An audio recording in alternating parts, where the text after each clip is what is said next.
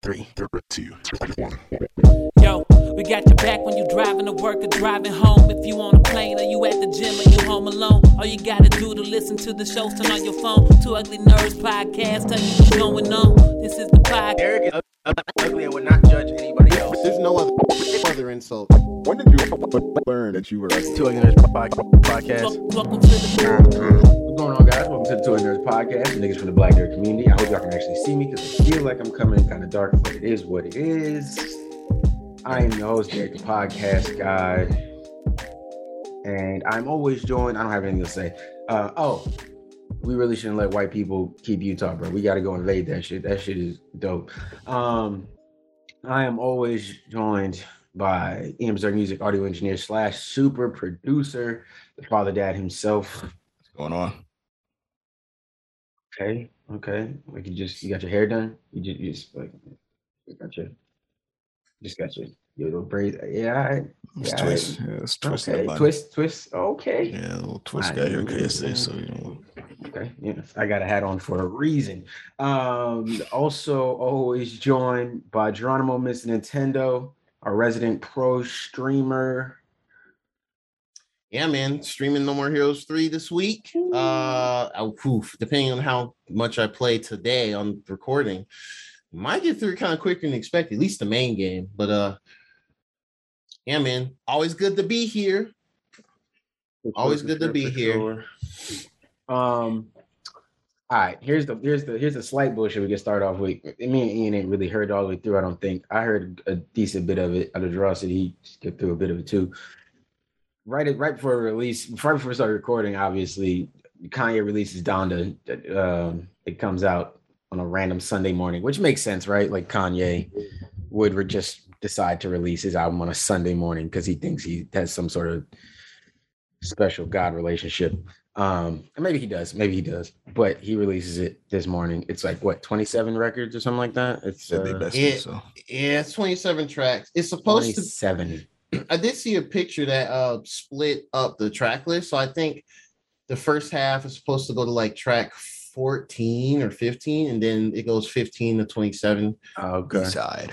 Yeah, exactly. Yeah, A-side and B-side. Yeah. Well, it makes sense because 15 is named Donda again after you have the Donda chant. So yeah, I can see that. I mean, like I said, I haven't heard too much of it yet, but the production already sounds amazing. So I give him that. Yeah, it's really, really good. I do like the production. I think we're all lying to ourselves saying we're not at least wanting to listen to it, interested in listening to it. I know Kanye's been getting a lot of hate for a lot of different shit, like and understandable shit. Not that I'm disagreeing with it, but I mean, it's Kanye and he not on his gospel shit. So, well, not fully. Like there's some. He's rapping about Jesus. He's rapping, but he's doing other shit. So we're just gonna check it out and see what happens. Yeah. Maybe next week we'll come in here with a little, how we feel about it. Yep. But yeah, it's out now. I just thought that was interesting to note before it. Cuddy's came out. The only thing I'll say is Cuddy's still on one track, which I kept hearing because he kept making changes. Like when he did the Left Pablo, he kept making changes to tracks. Apparently, at one of the live streams concerts he did, I think it was one of the ones here. Yeah. In Atlanta, I think. Apparently, people were like, "No, they took Cuddy off the track." No, it was the one in Chicago. Oh, it's the Chicago one? Because he had took Cuddy and Jay. Oh, that's right. Yeah, you're right. Well, but Jay and Cuddy are on it. Well, no, you've probably heard the Jay. Yeah. The Jay record was the first one. Yeah, so I heard that. Yeah, Cuddy's back on. So that's cool. Cuddy's on it too. That's one of my favorite songs on there. Yeah, I mean, yeah. Because isn't it Cuddy and Thug? It sounded like it was just Cuddy, maybe, but I don't know. There's a lot of features I wasn't too familiar with. Well, not a lot. I'm lying. I'm saying it's a lot. I have to re-listen to it again. Maybe Thug was on there and they were just harmonizing to where it, fully sound on par or whatever. But I heard Cuddy through the whole thing though. Okay. That kid's name again. They got Fabio on there somewhere. Yes. Fabio Foreign. Yeah, Fabio Foreign's on there. Yeah. And so I don't know. I'm gonna definitely dive into this after the pod today and hear it out. See what Kanye has for us this time. This will be my first Kanye album in a minute since I don't know what the last thing was. Maybe it was Kids See Ghosts, or maybe it was The Life of Pablo. Because I didn't listen to Yay, or was the other one Jesus King. Yeah, I didn't listen to those. I didn't listen to either of those. So this will be my first Kanye album in a while, and it's only off the fact that it sounds like he rapping again. So we will see. We will see. Oh, you know what? If they're right here, I'll show you. I think they are. Just before we get there, I grabbed these from our buddy LaKendrick. Hey, It's a Street Fighter manga that he's writing. It's called Street Fighter Academy. So I'm not a big Street Fighter person though. I just know we got friends that are. So when I get a chance, I just wanted to give them a chance to dive into it and see how they feel about it. So that is why I picked him up. I figured I'd just support since he had him, and then I can let somebody who really knows about Street Fighter like that actually read them and give their opinion. So I don't know, maybe John or somebody like that. Cam might like it. Or Cam, yeah. Oh yeah. Give it to Cam. Yeah, that makes sense. Yeah, when you come grab your Doom poster, I'll I'll give you them. You can hand them to Cam too. I'll probably come through. Well, we'll talk about it later. Yeah. But yeah, so shout out to LaKendrick once again. We're gonna finish those, and I'm gonna finish up his other manga that I just haven't had time. That's a lot of noise. Haven't had time to finish yet, but just to remind you, it's called Rocket Driver Yubi. Ooh, you can't really. Oh, you got it. Oh, nice. Okay. This too. So I do need to finish that up. Is that like one issue, or is it like? That's just the one issue. That's Okay, just the one issue. I need to grab a couple more of those. I just haven't had time yet. But dope. But yes, we are here. Okay. Now, what everybody was waiting for last week. Everybody went crazy. Draw went crazy. Yeah. I didn't believe it was gonna be happening until it actually dropped. Bro. Like, don't get me wrong, I was hyped for it, but Draw's hype made me extra hype. So the Spider-Man No Way Home trailer, the first trailer finally dropped. There was an event in Vegas called CinemaCon. I've never even heard of it until this week, but apparently a bunch of movie folks were there. But yeah, over the past weekend though, the 2 weekends ago, if y'all listened to or watching this episode, there was some leaks that came out. First, it was the trailer descriptions, and I didn't really read it like that, but I heard about it. And then Cam hit me up one day on Discord and was like, yo, Drew, did you hear about the trailer? And I was like, oh, no, I heard there was some descriptions out, And he's like, no, there's a trailer. And I was like, so I went out and looked for it and found this super potato quality ass, someone recording a phone with a tiny ass video of it. And it was like unfinished graphics and stuff. And I was like, oh shit, this is the actual trailer. Then the rumors, bro, this is gonna be wild. And then this past Tuesday night, they dropped the trailer, and whoo boy. Spoiler. Oh boy. Okay, so I'm not gonna go into the deep rumors because one, I think it's more fun to just kind of go into it fresh. But overall, the trailer showed that yes, multiverse stuff breaks loose thanks to Doctor Strange being pompous and trying to do a spell. Because Peter asked him, "Hey man, can you have everyone forget that I'm Spider-Man? Because it's fucking up my life and my girl and everything, and I'm worried about my loved ones, etc." And he's like, "All right, bet, but don't talk to me while we doing the spell." And apparently, in the trailer cut, it seems that something happened. And it was kind of messed up. And they showed different clips of like crazy visual effect stuff happening. They showed like quick glimpses of a bunch of villains. And from what I saw from the trailer, it looks like, yes, they're going for a Sinister Six type thing. Cause I mean, they have like a lot of the main Sinister Six in there. They have, they showed like a Sandman looking dude in like darkness. They showed like yellow lightning bolts, which is cool. They showed the bomb, the Green Goblin pumpkin bomb just land on the ground and roll, and we heard the laughter, but we didn't see how they looked, which I'm super curious about. And of course, at the very end, you see a Doc Ock arm just appear and just hit the ground. You see Alfred Molina from Spider-Man 2 back in the day. It was like, hello, Peter. And I was like, yo, this is crazy. And he actually looks pretty good. I mean, of course, CGI, because he's older now. But like, this is unprecedented. This might be a bigger movie than at least one of the Avenger Infinity movies. It's definitely going to go down in history. Yes. Yes. Hey, Yes. hold on. Don't get me wrong. But I'm that's hyped it. too. I'm gushing, but You do have to. We do have to see how it plays out. I mean, that's true. I mean, don't get me wrong. One thing I hope they understand they don't have to do is handhold us.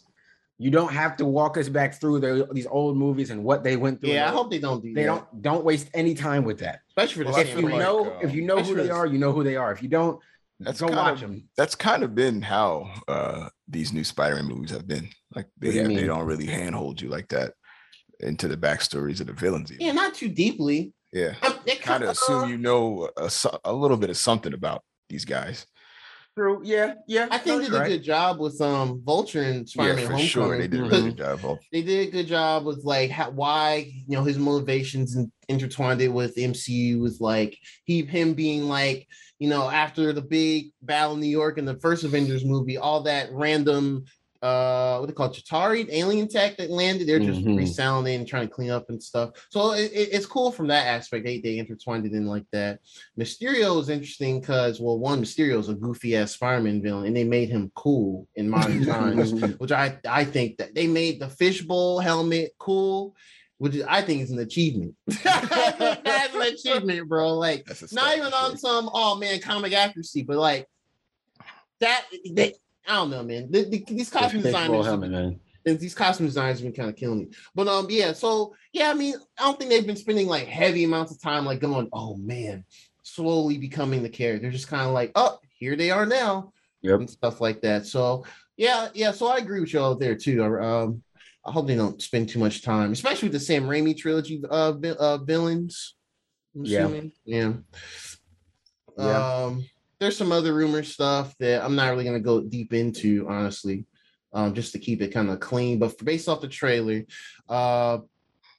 this looks to be very exciting.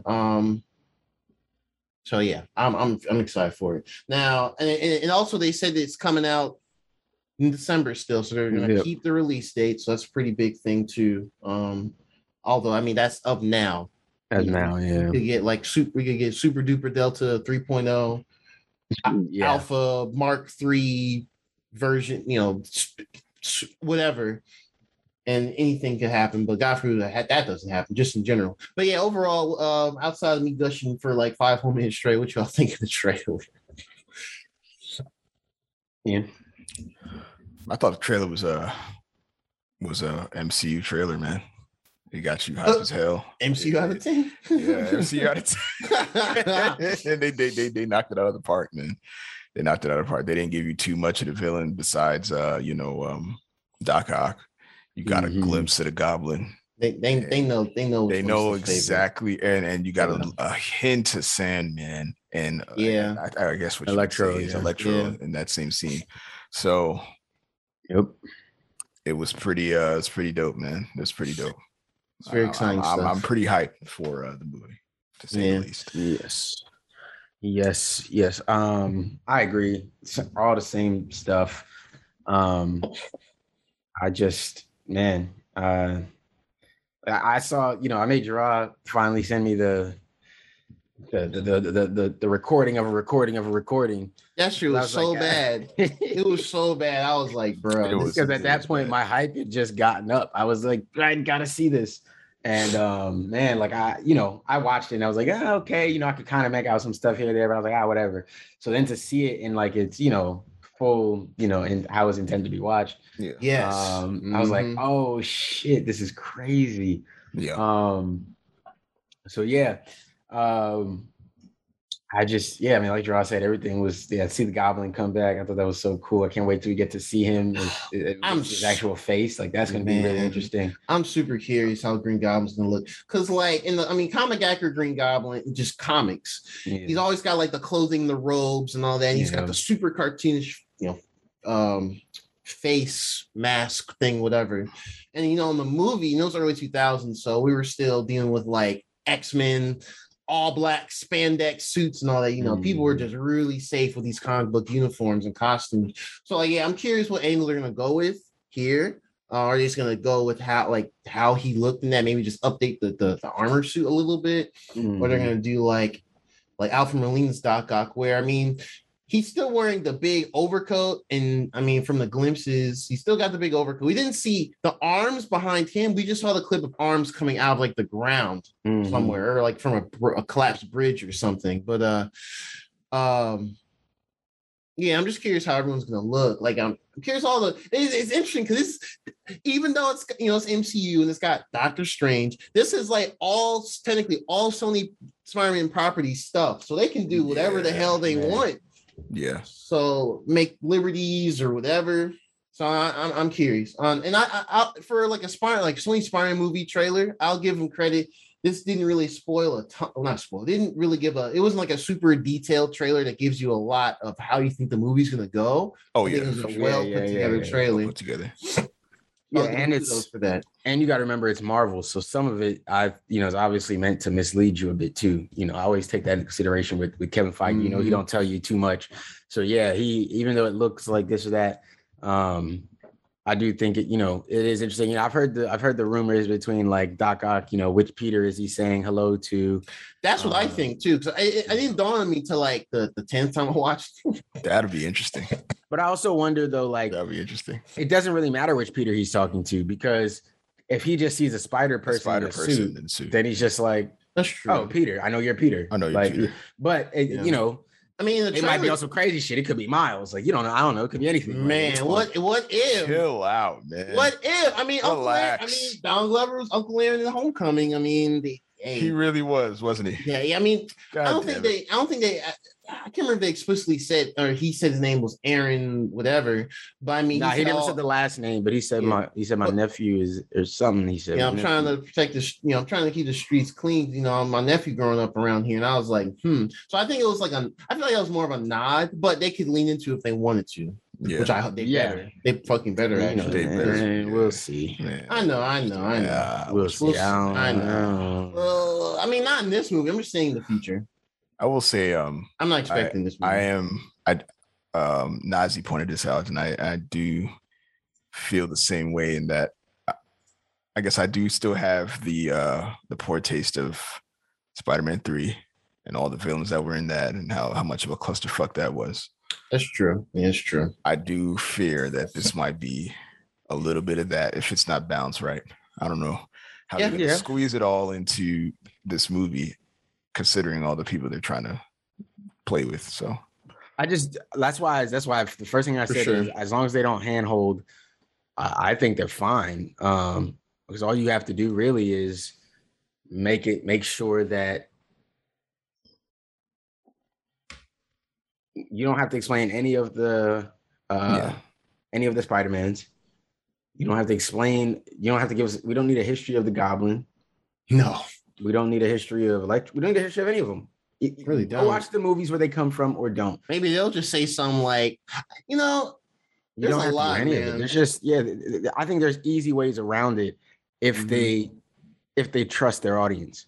The question is, how much do they trust the audience? But it's like, I think it's so I'm thinking like, how much are they gonna like nerf some of these villains? Because like in Infinity War or Endgame, the Thanos' squad. Oh, the Black Order. Yeah, they were dealing with them on top of Thanos and all of his goons. And I mean, it was just no way to. That scene was that whole final act was interesting because it definitely was like a multiple power struggles. I mean, it was like first it was like, oh, we scrapping, but then it was like, yo, where's the gauntlet? And it became a goose chase of who got the gauntlet and stuff like that. I guess it depends on how they balance it, really. That's true. Yeah. So yeah. Oh yeah, for sure. I mean, that's what kind of got me from like rumors of like these older Spider-Man movie villains appearing in some multiverse event. Because I was just like, when we saw what happened with Spider-Man 3, and a similar thing happened with Amazing Spider-Man 2, but that movie's just, that movie's right. It's just, super duper bad. Holy shit. But that movie has really good fight scenes. Actually, it's fresh from my mind. I watched some Electro stuff last night, and I was like, okay, I forgot They actually had a really good visual thing down for him. Yeah, it's definitely still. I mean, I'm still excited for the idea of this movie, but that is definitely a main concern still too. And then hell, I mean, what could be the main motivation outside? Yo, it's a Spider-Man. Let's get him. His suit looks different. Let's still get him. Killed me in my universe now. Well, I think that's what it is. They blame him for their deaths, so obviously they want to fight. Hey man, Gabi killed himself, bro. He was talking all that good shit. He was trying to gaslight Peter. Yeah, Goblin did kill himself. He said, "Don't tell Harry who," and Slump, and that was it. Doc Ock was just like, "Yo, I made a whole son. Oops. Let me just go ahead and take this down to the river real quick." Mm-hmm. And then honestly, I do think it was funny. I do. It's funny because I had said, not funny. Sorry, it's not funny. But I had said if they just put James Franco in this, it's goated. I didn't realize James Franco had like a whole Me Too movement against himself. Like I didn't realize he did. Does he really? Some fucked up shit too. Yeah, he did. Apparently, I guess he's been accused. I don't know how I couldn't find how it turned out or like how it played out, but like I guess he had like acting school or something like that, and some of the girls, like it was like 5 different women accusations against like sexual misconduct and stuff like that. Oh shit! I actually didn't know that. So I didn't know that at all. 5 women accuse him of inappropriate. God damn it! Yeah, I didn't know that. Those times. Dang it! Yeah, I had no clue. Man. So that makes sense. So he's probably not gonna make. We're not gonna see the Hobgoblin show, but it did. But I was the part that I was is what's that Spider? Is that Spider-Man 2 when Peter's got the room? He's like, "Oh, you gonna cry?" Man,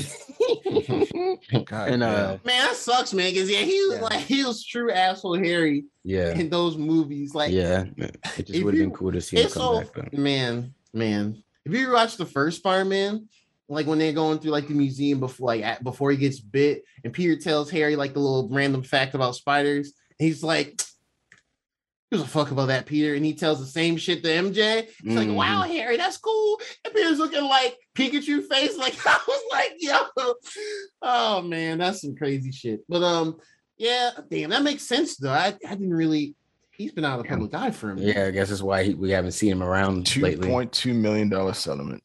Oh, okay. Oh, he settled? Oh, that's that then. Well, damn. Yeah, he did that. Damn, he just said, all right. He 100% did that. Damn, that's crazy.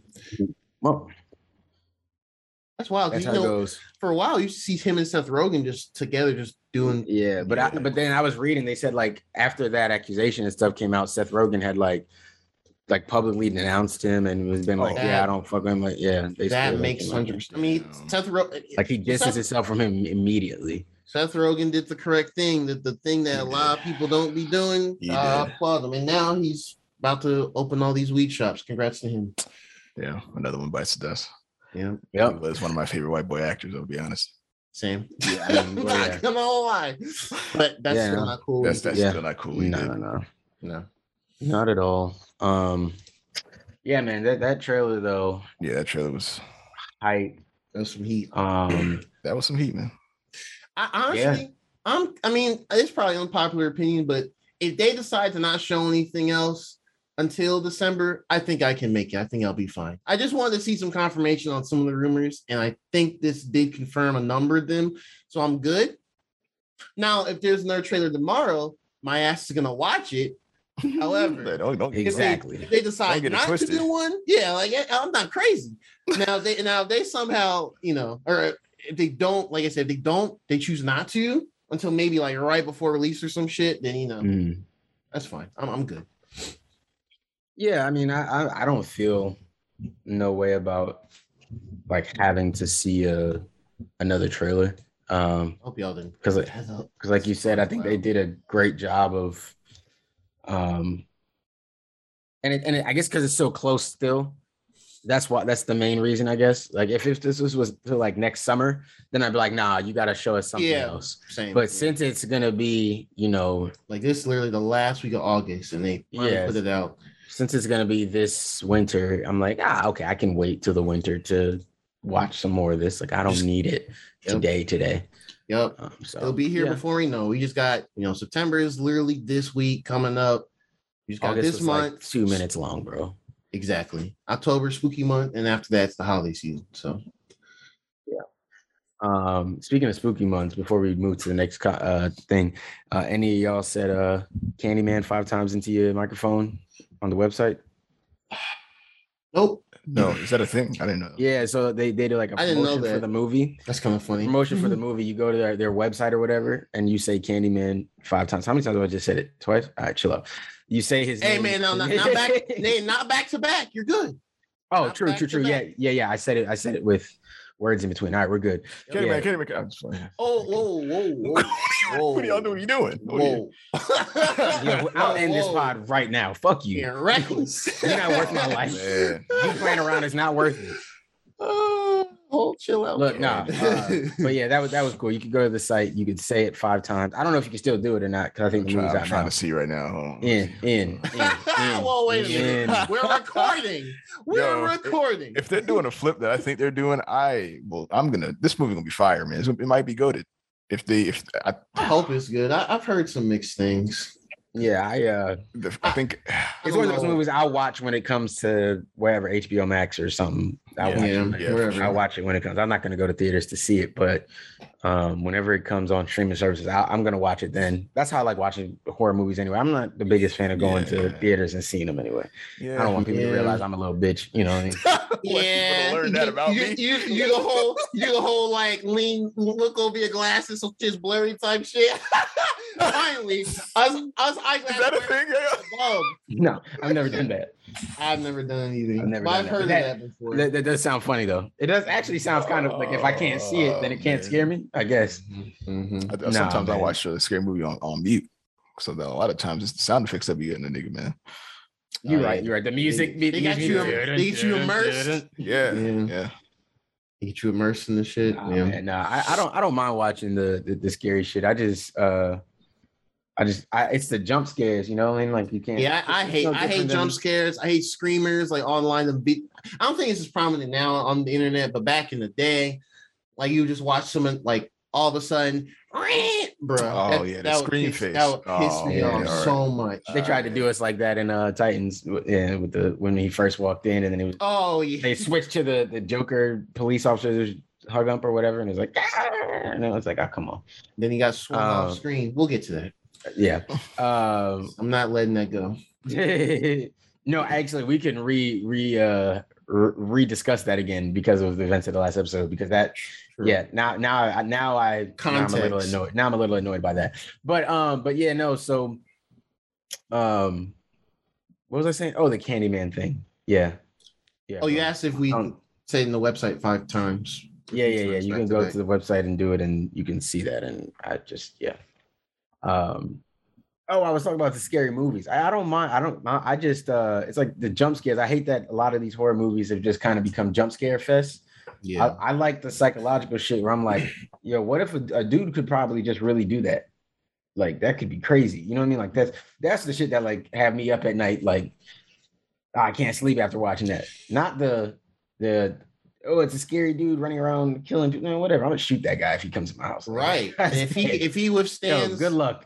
If shotgun shells to the face, and I will be worried a little bit, but you know, then we'll have a problem. But until then, Jason shit or whatever. Yeah. Yo, because every movie the dude is they're just running from some guy with a knife, and it's like, yo, so nobody got a weapon, none of y'all. I like the subtle shit, like the shit where they just be chilling in the room, and then in the background something's crawling towards them, right? And they That's don't even realize it. The only wild shit, man. Since we're on this a little bit, I don't really watch scary movies, horror movies that often, but the one I saw as a kid, how old was I? Like 11, 12? The one movie I saw as a kid, because we rented it from Blockbuster, was John Carpenter's The Thing. Bro, that movie is just like psychological, because it's like who's who or who's what.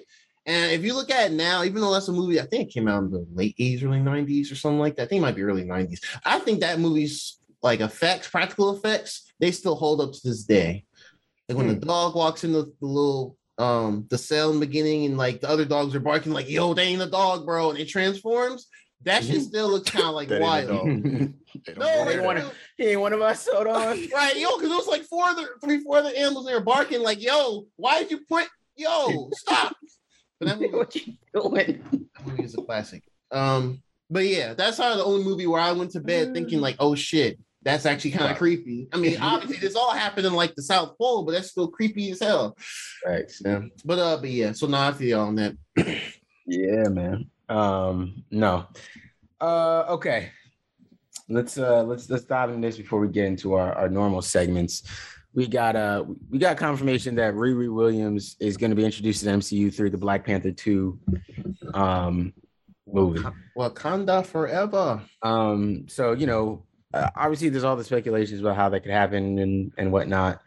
I guess my issue is I don't want the Black Panther movies or Black Panther projects to be the place to start introducing all the Black characters now, because I just hope that that's not the case. I hope they tie this in well. And don't get me wrong, it's Ryan Coogler still, right? So it's not that I don't trust him to be tactful in how he does things. I do. But at the same time, and this is kind of what we were saying, like what I was saying, like the live show, he is still given a direction. You know what I mean? He is still given some, hey, you have to work with this. And so if he was told, hey, you have to introduce Riri Williams into your movie, that's just what he has to do. So, there's tactful ways I think you do it. I know, Gerard was talking about like the, outreach programs and stuff like that. So, it's definitely, that's my hope. Yeah. There's definitely easy ways you can tie it in. But I've also seen the argument, and this is the kind of main thing I want to get to with this. I've also seen the argument that they need to have Riri Williams in it because they don't know that a Shuri-led Black Panther movie will gain the same amount of popularity or hype around it. So if you team her up with Ironheart, now you have a bit more of that. I don't know that I believe that, because I was gonna go see Black Panther 2 regardless. They recast T'Challa, they don't recast it. Like, we're all gonna go see it. Now, if the movie doesn't do well or it's not good enough, then maybe maybe I could see numbers dropping off for part 3. But like Thor 2 wasn't great, or right? The Thor Dark World, that one wasn't great. And I don't even think still when it saw Ragnarok, right? Yeah, I did, definitely. Just because the trailers look fire. I don't think I ever saw any of the Thors in theaters back then, I think. I understand the main argument. If you write T'Challa out of the MCU, you miss out on a lot of T'Challa's stories in the MCU. Mm-hmm. But the MCU wasn't just for T'Challa's stories, and it was nice. It would have been nice to see him with Chadwick there. And me personally, I would have been okay if they recasted him, but they chose not to, and that's their right, their decision. How long are you going to bitch about the fact that they chose not to recast him? They're not recasting him, and they're moving forward. There's more space to introduce other Black characters to have great performances. There's still a number of Black Marvel characters, male, female, etc., that just haven't been introduced yet. I mean, one thing I will say real quick and then continue. I really hope they don't introduce Aurora Monroe in any way, shape, or form in this movie. I've seen a couple of people that are like, oh, she has relevance with that. What? No, stop. Don't do it. Let them introduce her correctly with the correct actress whenever they want to introduce a Mutants project. That's how it should be done. She's one of the original members. She's one of the strongest. She's one of the So that's my stance on that. 100%. Yeah, I agree with that. Yeah.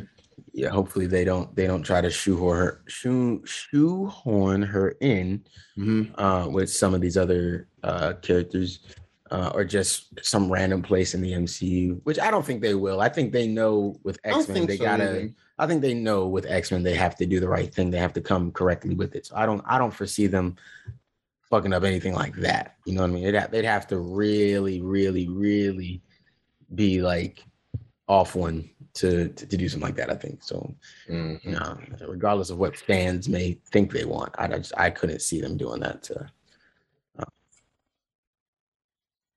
Storm, not at all. Okay. But yeah, what did y'all think about, Riri coming through on the Black Panther 2, where, and then again, these arguments people have been wanting T'Challa recasted because they feel he's just that essential to the MCU and he needs to be recasted so his stories can be told in the MCU. First, I've always liked the Riri character, and I would have enjoyed her being in anything, regardless of when, so long as CW doesn't have a hand in it. Well, actually, we think they walk on set randomly. I just quit from those guys. I have a great idea. Yeah. No shade to them though. Just y'all all shade to them. All Fuck shade them. to All right, well, never mind. As a group, all I don't know. All right, whatever. Yeah. So I don't really, feel a way about it. I see how it can make sense, and that's enough for me, personally.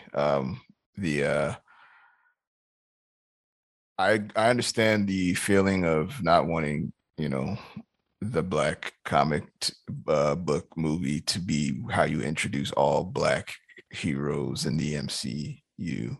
I get that. I don't think they're going in that direction, because so far we've already been introduced to a handful of them outside of, Wakanda, like Falcon and Iron Patriot and Monica Rambeau. Yeah. All these people have been introduced already, apart from Wakanda. So I feel like, I guess technically, if you want to go based on the comics, we kind of missed the window as far as introducing Riri Williams. Yeah, with Tony, with Tony being gone. So and that's that would have been interesting. And that's all I'm saying is I don't want it to be like to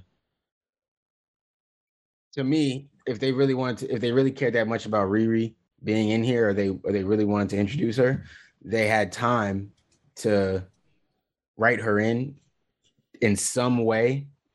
Because this Riri Williams is never going to get a chance to meet Tony Stark now, right? Like, essentially, right. Unless they do some kind of backstory thing where she was already talking to him. Yeah, maybe. Yeah. I guess that's true too. Some hologram thing. I guess that's what it is. If I just didn't want maybe Black characters who are in the MCU, but maybe can't come in their original way, then they just get like shoehorned to, oh well, shit, you probably know somebody in Wakanda.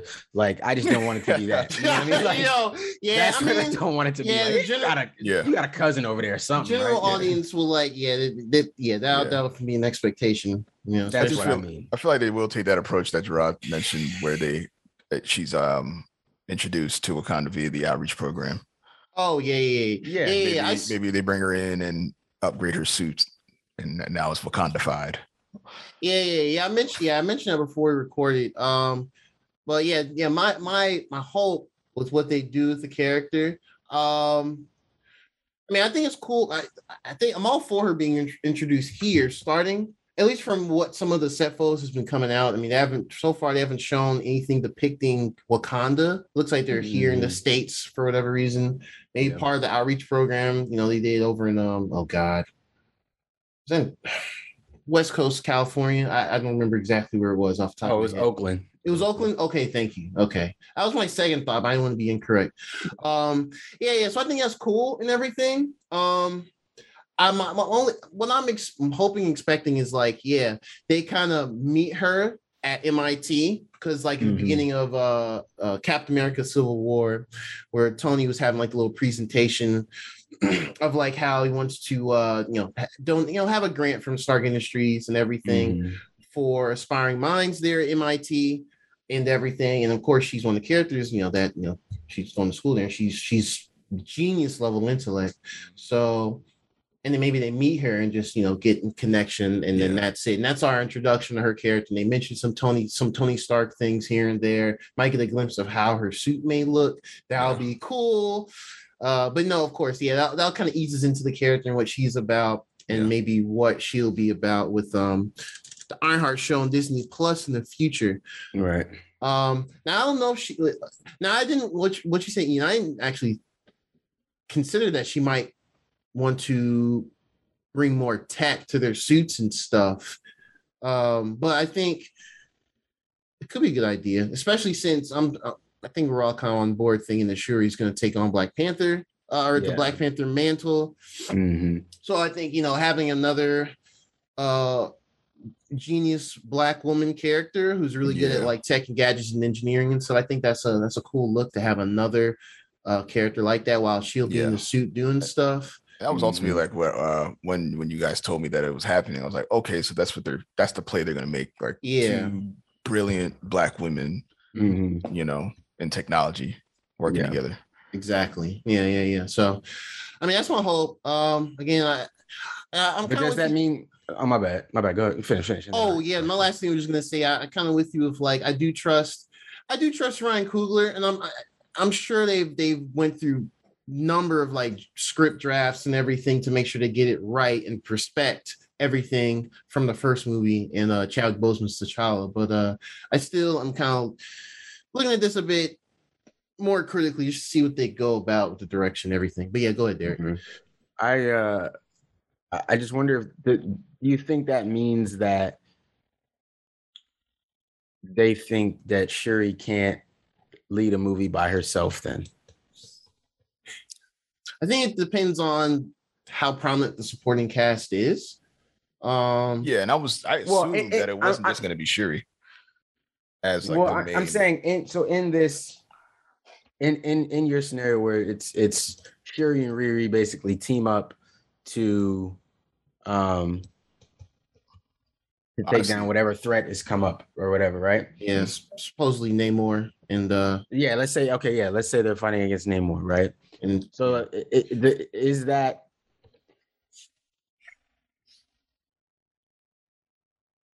them teaming up? See, I'm trying to understand because like I guess like Black Widow, that's kind of a team up movie, except that it's really an origin movie and a past the mantle movie, right?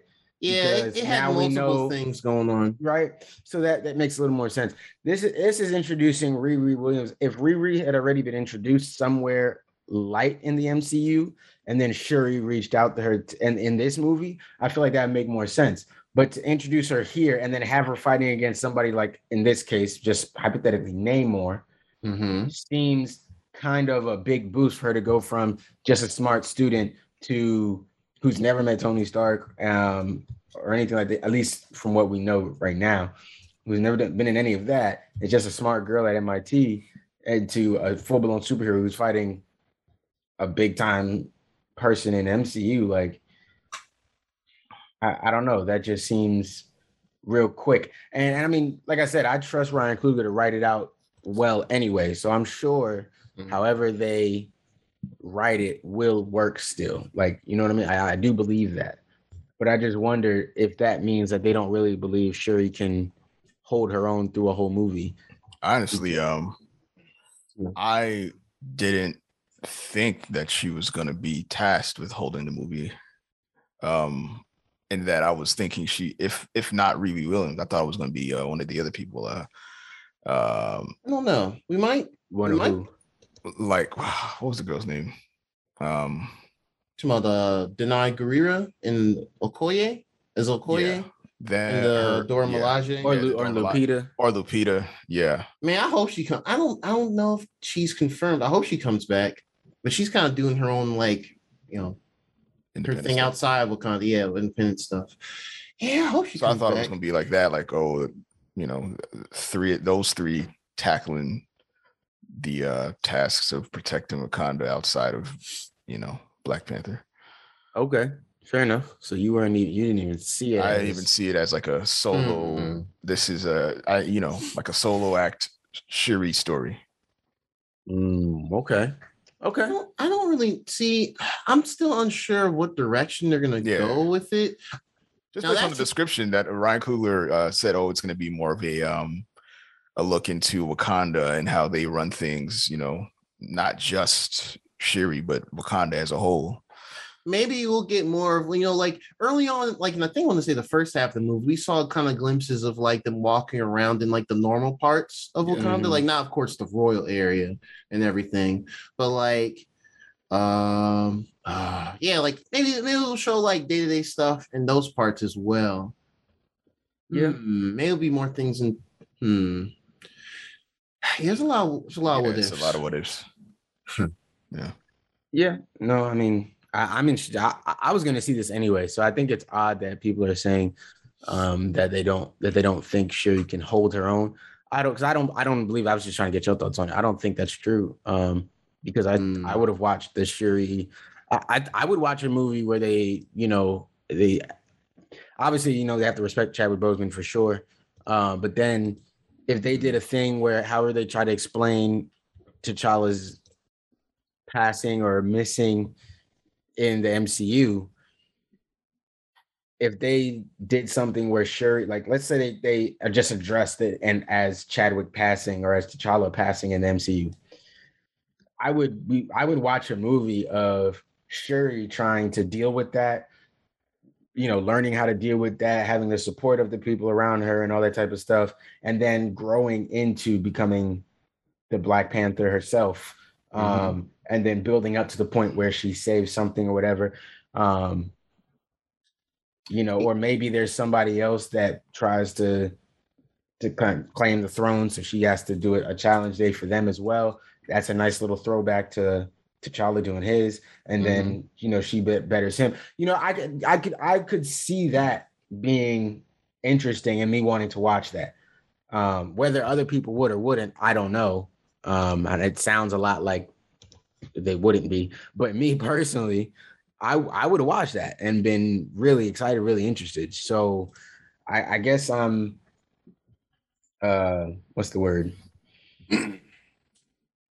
Yeah, confused. Other than the thing that I said earlier about just not wanting Black Panther to become the crutch. That's it. I just don't want it to become the crutch of the MCU.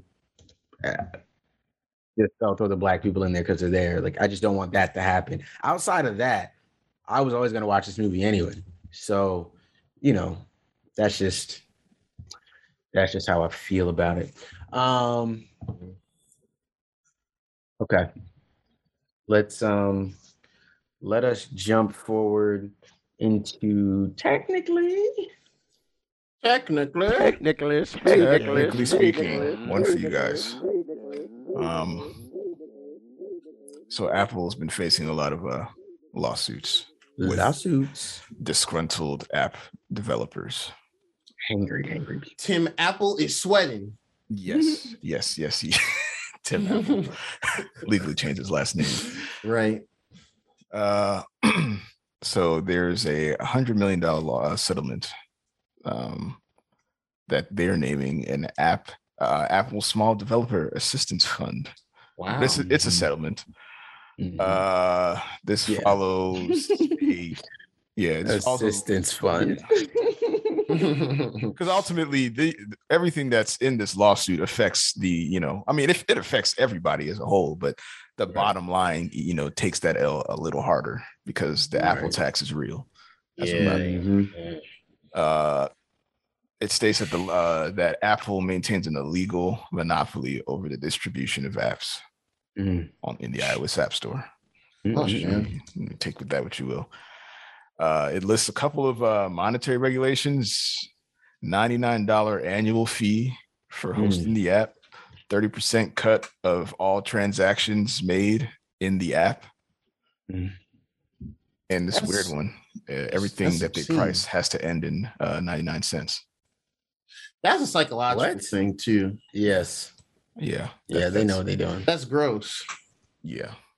It essentially states that the fact that the Apple Store is the only way you can distribute iOS apps affords them the luxury to, manipulate shit, create these ridiculous rules and taxes. They're not wrong. So yeah, they're not wrong, and they ultimately are settling to pay out $100 million to developers with less than $1 million per year in proceeds from App Store sales. It also, that's gonna happen. I don't know. There's a site that shows you how they're gonna distribute it, ranging from like 1 penny to tens of thousands of dollars to each, or depending on, I guess, how much you earn. Sheesh. On top of that, there has been a change to their policy, which allows developers to email consumers with their consent with a link to buy apps or buy in-app items outside of the App Store, effectively circumventing that Apple tax. Mm-hmm. So that's what's going on in the Apple world. I didn't even know it was that crazy over It's there. crazy over there, and I didn't even think about the lack of different means of receiving apps, because there's the Google Play Store, obviously, and then there's Amazon's Play Store, and then there's Samsung's, and there's a bunch of stores over on the Google side where you can get an app. Right. Yeah. There's nowhere near as many options. A lot of these things that side can be obtained in the Google Play Store, these app stores. Right. You can get the other app stores from the Google Play Store. They'll because send you right there. Yeah. Yep. Yeah. Apple's like, nah, we cool on that. Y'all can have that over there. This is the only way. Yeah, that's. Well, I mean, gets so people getting money. So people getting a little bit of money back. Apple finally having to loosen up a bit. I mean, it was bound to happen eventually, right? I mean, it was, and I'm honestly, not too surprised. I don't even fault Apple for doing it, man. It's they shit. I mean, it's their store. Get away with it as long as you can. It's their store. Yeah. They make all their hardware that runs iOS. So they're like of anyone to do it, they're definitely the ones that can just be like, yo, it's our way, or literally the highway. Like, you can go those guys over there. Exactly. And that's it. So, but I mean, for the smaller app developers and stuff, this is good for, it's good for everyone across the board, but for the smaller ones who look at that and they're like, bro, this is some BS. Kudos to them. Yeah, I wonder if they're going to go as far as their OS, monopolizing that and making it so that there aren't any other developers that can have iOS on their phones. Who else can have iOS on their phones right now? Well, that's the thing. Only Apple can. But what if I'll be shocked. Could have an iOS variant and an Apple variant. I'll be shocked. No, but my thing is, Apple would have to agree to give them the software to let them do that and let them sell, right? Yeah. Yeah, so they wouldn't have to. The same way they would have to agree with this, allowing app developers to circumvent the Apple tax and buy things outside of the Apple Store. No, but what I'm saying is it'd be different, right? Because Samsung tomorrow can't just say, "Hey, we took iOS and are putting out an iOS phone." It's not open source like that. Like it's still Apple's. Yeah, I'm saying I wonder if they're going to go as far as to say, "Hey, that's a monopoly too. You guys are monopolizing the operating system." No, I don't think they can do that. I don't think you can do that. That doesn't make sense to me. Because how could you tell me that I have to allow other companies to use the software I developed? You can't tell me that. But on that app, you are limiting people. And honestly, that's actually a bit unfair to Apple, really. If I'm being honest, and I'm not the one to fight for the billionaire companies. I know that, but I mean, that's what I keep saying. This they shit, man. You guys are hosting your app on my platform, on my phone that I build, on my software that I built, everything that I built that's for people who want to use this phone specifically. Yeah, that is a little wild. I mean, I get it from a moral standpoint. You should make it easier, and you don't have to take as big of a cut. But Apple is saying, we did all the work to earn this much of the market share. We're the reason that you want to put your shit on an Apple device because we've sold so many of these before. It's not like your app being here sold as phones. So now that you want to put your app on our phone and take advantage of our consumer base, we need a nice ass cut of that. I guess the biggest scrutiny is that there is no other way to put to add an iOS app. But why do I have to make it another way? Well, I think that's where the argument comes in. Why do I have to give you another avenue to get an app on my phone that I developed? Why would I have to? I understand morally it's nice for competition and market shit. Blah, blah, blah. I get all that. I'm saying if Apple isn't in bed with anybody else They've made everything themselves. Not only that, they've grown from making basically an MP3 player to these phones that have dominated the world, and tablets and phone and computers and all this stuff that they've made that now basically dominates the world. You see what I mean? Like, Yeah.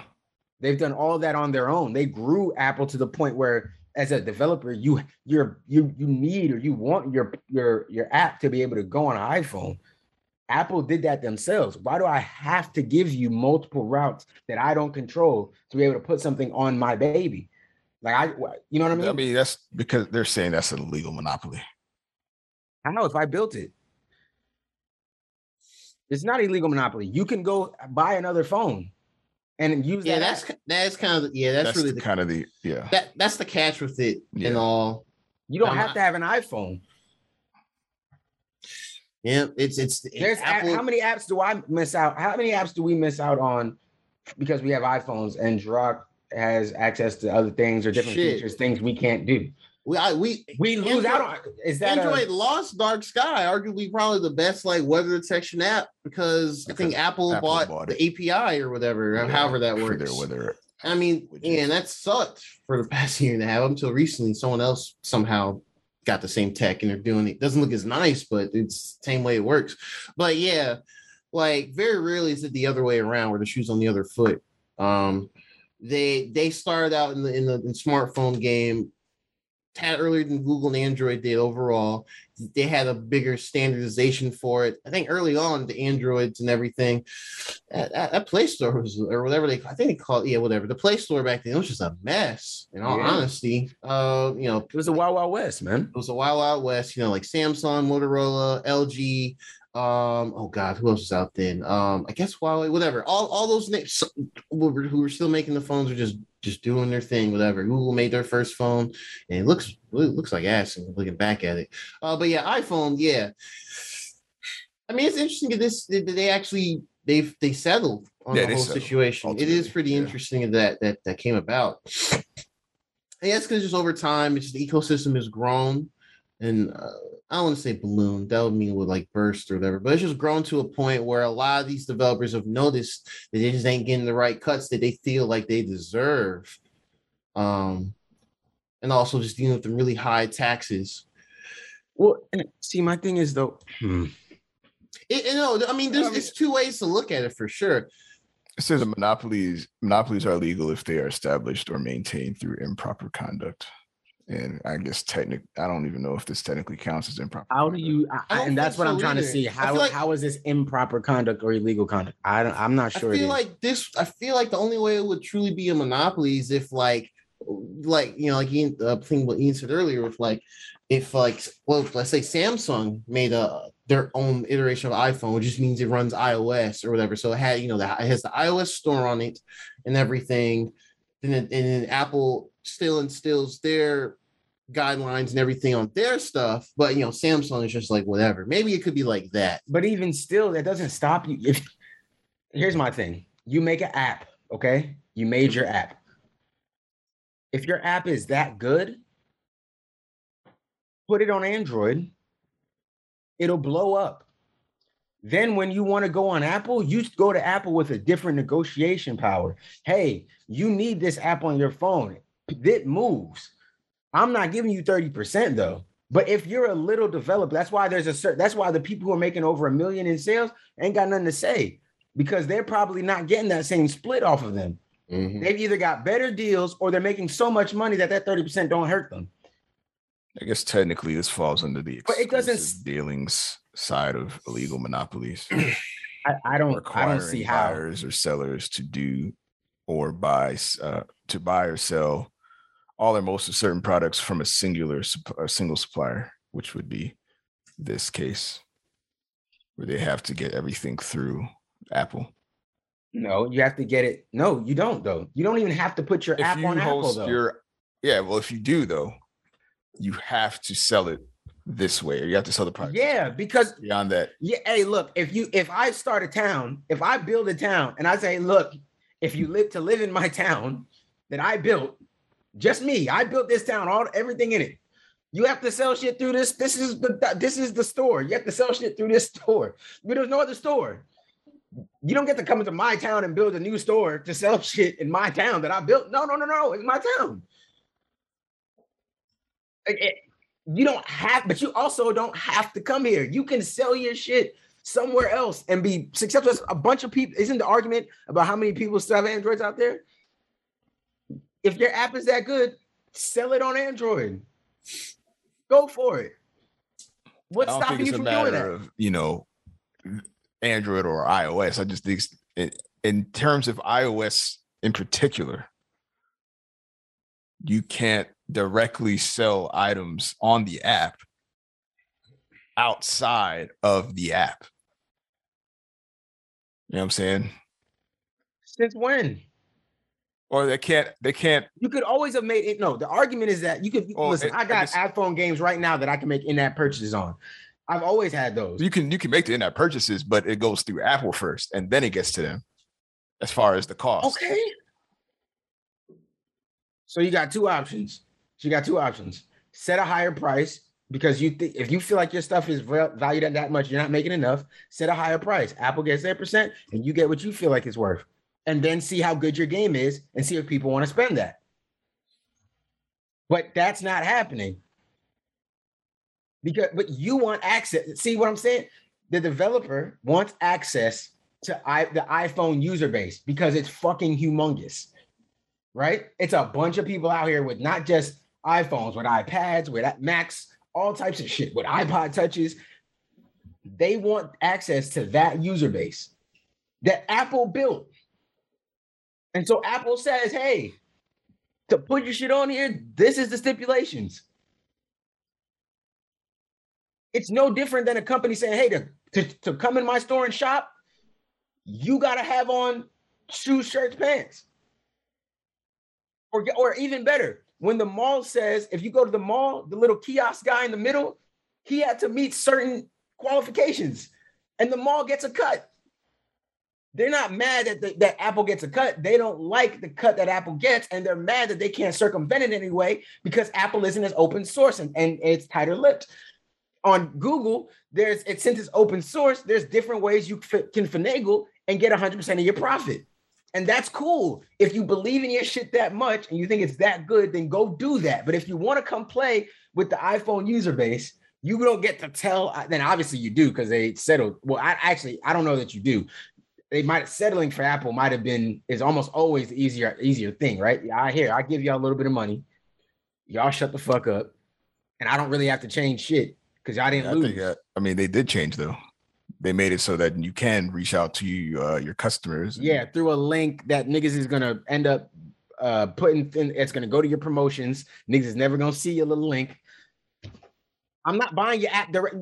Listen, if I was gonna spend $10 on an in-app purchase, I'm gonna buy it off. It's got to be in the app. I got to be in the moment. Whenever you ever gotten paid and got an email or something and then been like, oh yeah, you know what? I should buy those extra cards in that phone game. No, it's when you're in the middle of playing it and you run out of energy, and then they're like, hey, well, for $3, you can get all your energy back and keep playing. And you're like, shit, you know what? I got $3, and you buy it. I'm not waiting for the link to come in an email. But I'm sorry, man. I get it. It's nice that there's an option for you, but that's not gonna change shit. Niggas, we know it's all about convenience, bro. It's convenience, and it's convenient if you're a person who's gonna spend $10 or $20 on a game you're playing on your phone.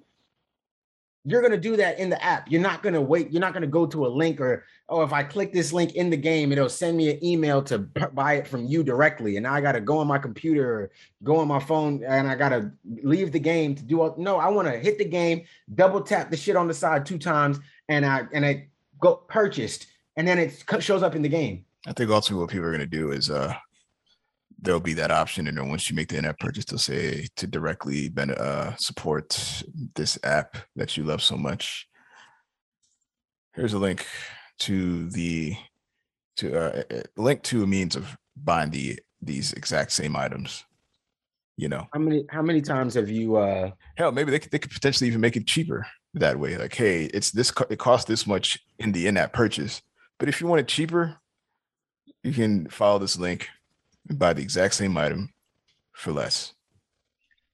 How many times have you been playing a game or using an app on your phone?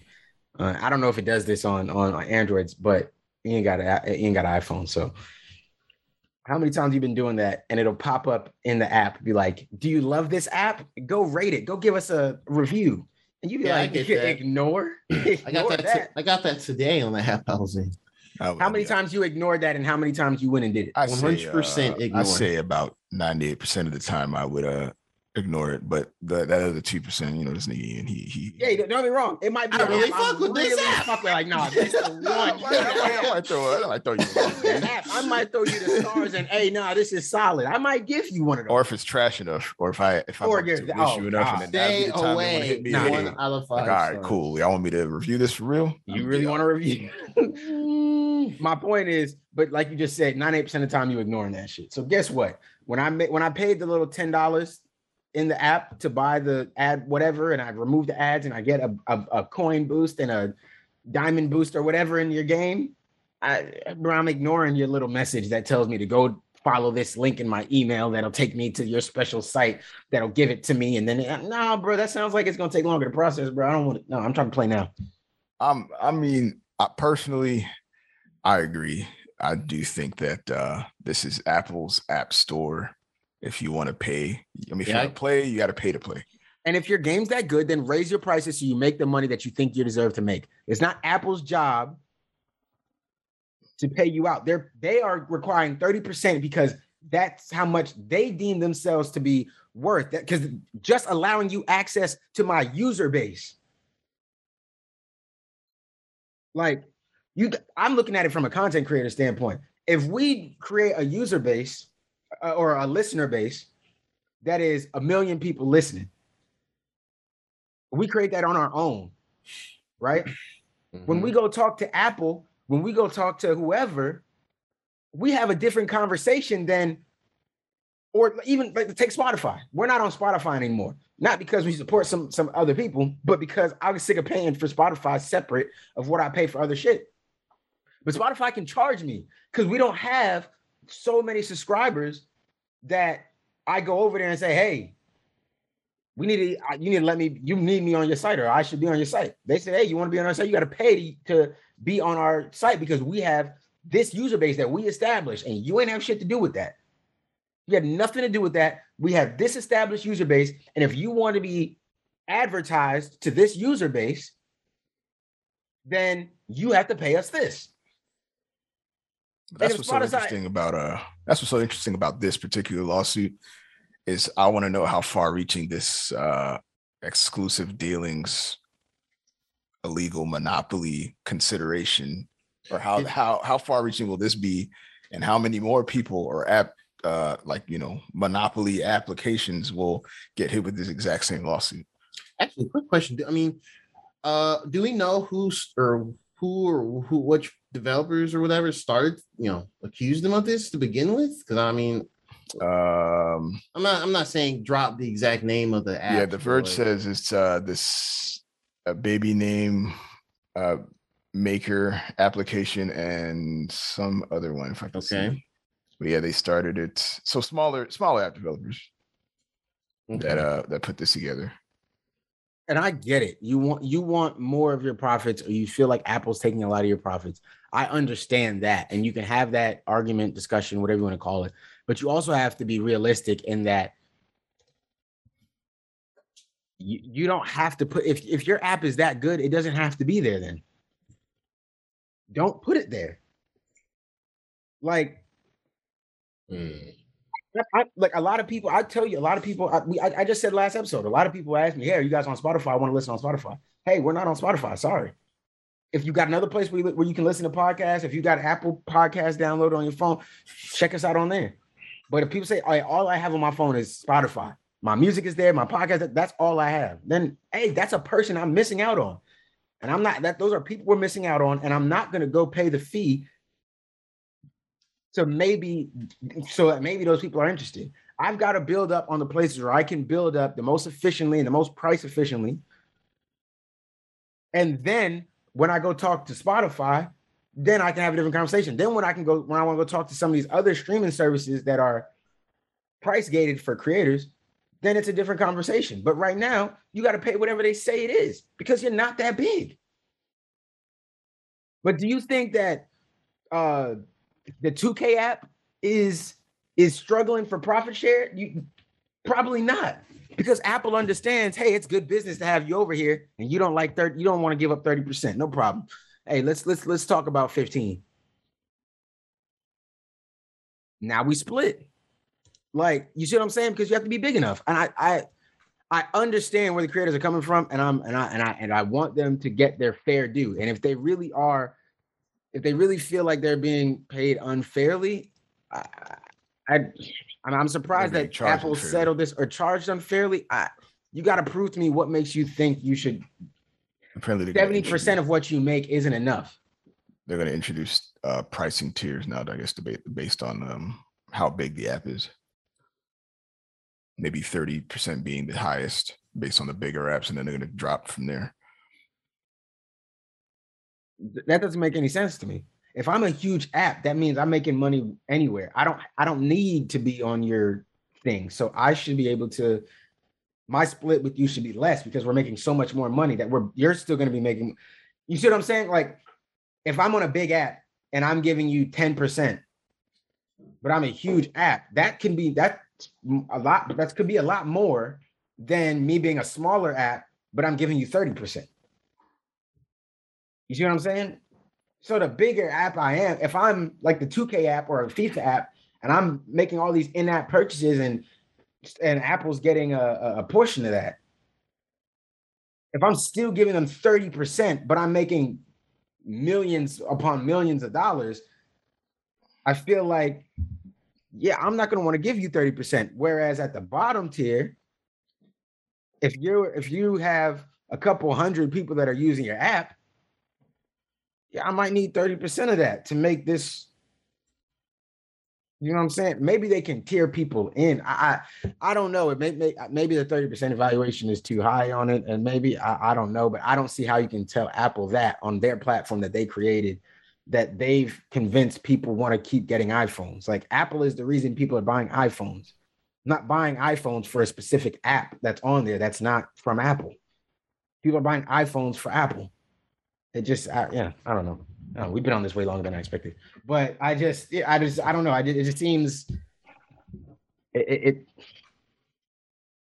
damn, look at me defending the company. Ain't that a bitch? Yeah, this is weird. You cheap. Yo, dare you? Tim Apple don't need your weight. He don't. But like, it's. I just it technically does fall under under the what they consider, an illegal monopoly under that specific category, because they're the only ones that you can, go through for iOS apps and in-app purchases. They are being punished for their app becoming popular, for their operating system becoming so popular. They're being punished for the exclusivity of of iOS applications. If iOS wasn't as popular as it is, nobody would give a fuck, because there isn't enough user base and there's not enough money, and people don't feel like they're getting shafted out of money. But because it's huge, now it's big enough to say your store that you created in your neighborhood, like, it's not even your neighborhood, your store that you created in your house, you have to let other people sell stuff there. You have to have other ways for people to sell things there because it's not fair. Why? It's my house. I created it. Hmm. It's not my fault that now 1 million people want to shop at my house. It's not my fault that billions of people want to shop at my house. It's still my house that I built. That's why I'm. Yeah, I don't know, man. I don't know. I want to get off this, but it's for once, I think the company's being screwed. I actually think they're being screwed. I think they're being fucked out of. Fucked, man. We should get Tim Apple on the pod though. Yeah, I'm not lying. And so, I'll reach out to my contacts, see if we can get him on. See, finally, thank you. We can finally have Ian flex his networking finally. There we go. There we go. At this time. Yo, you're the one that made that beat, right? Yeah. On iTunes, I just like. But no, I mean, I was listening to most of it. Not most. I listened to all of it. I can definitely see where you're coming from, Derek, as far as the principle is concerned. It's definitely a unique situation. Yeah. However, I mean, I don't know if the lawyers were that good or they just found some form of a loophole that enabled them to make Apple on the bend the knee and settle. But hey, they settled. Tim Apple going to get X amount of money from everything in their ecosystem. Everyone buys subscriptions and etc. So maybe at the end of the day, maybe when they report. It's maybe they report these revenues or whatever, be a drop in the bucket to their investors. Yeah, I doubt it's going to affect their bottom line. Normally, when they settle, we know it's because they're not concerned. Like, whatever, fine, y'all can have that. It's the go away check. Yeah, that's the leave us the fuck alone money. I know that, right? Like, I get that. Yeah. But it's just, I don't know. I don't know, man. I hate being the one who has to defend the company, but here I am, a shill. Okay. All right. Well, we ran that topic into the mud.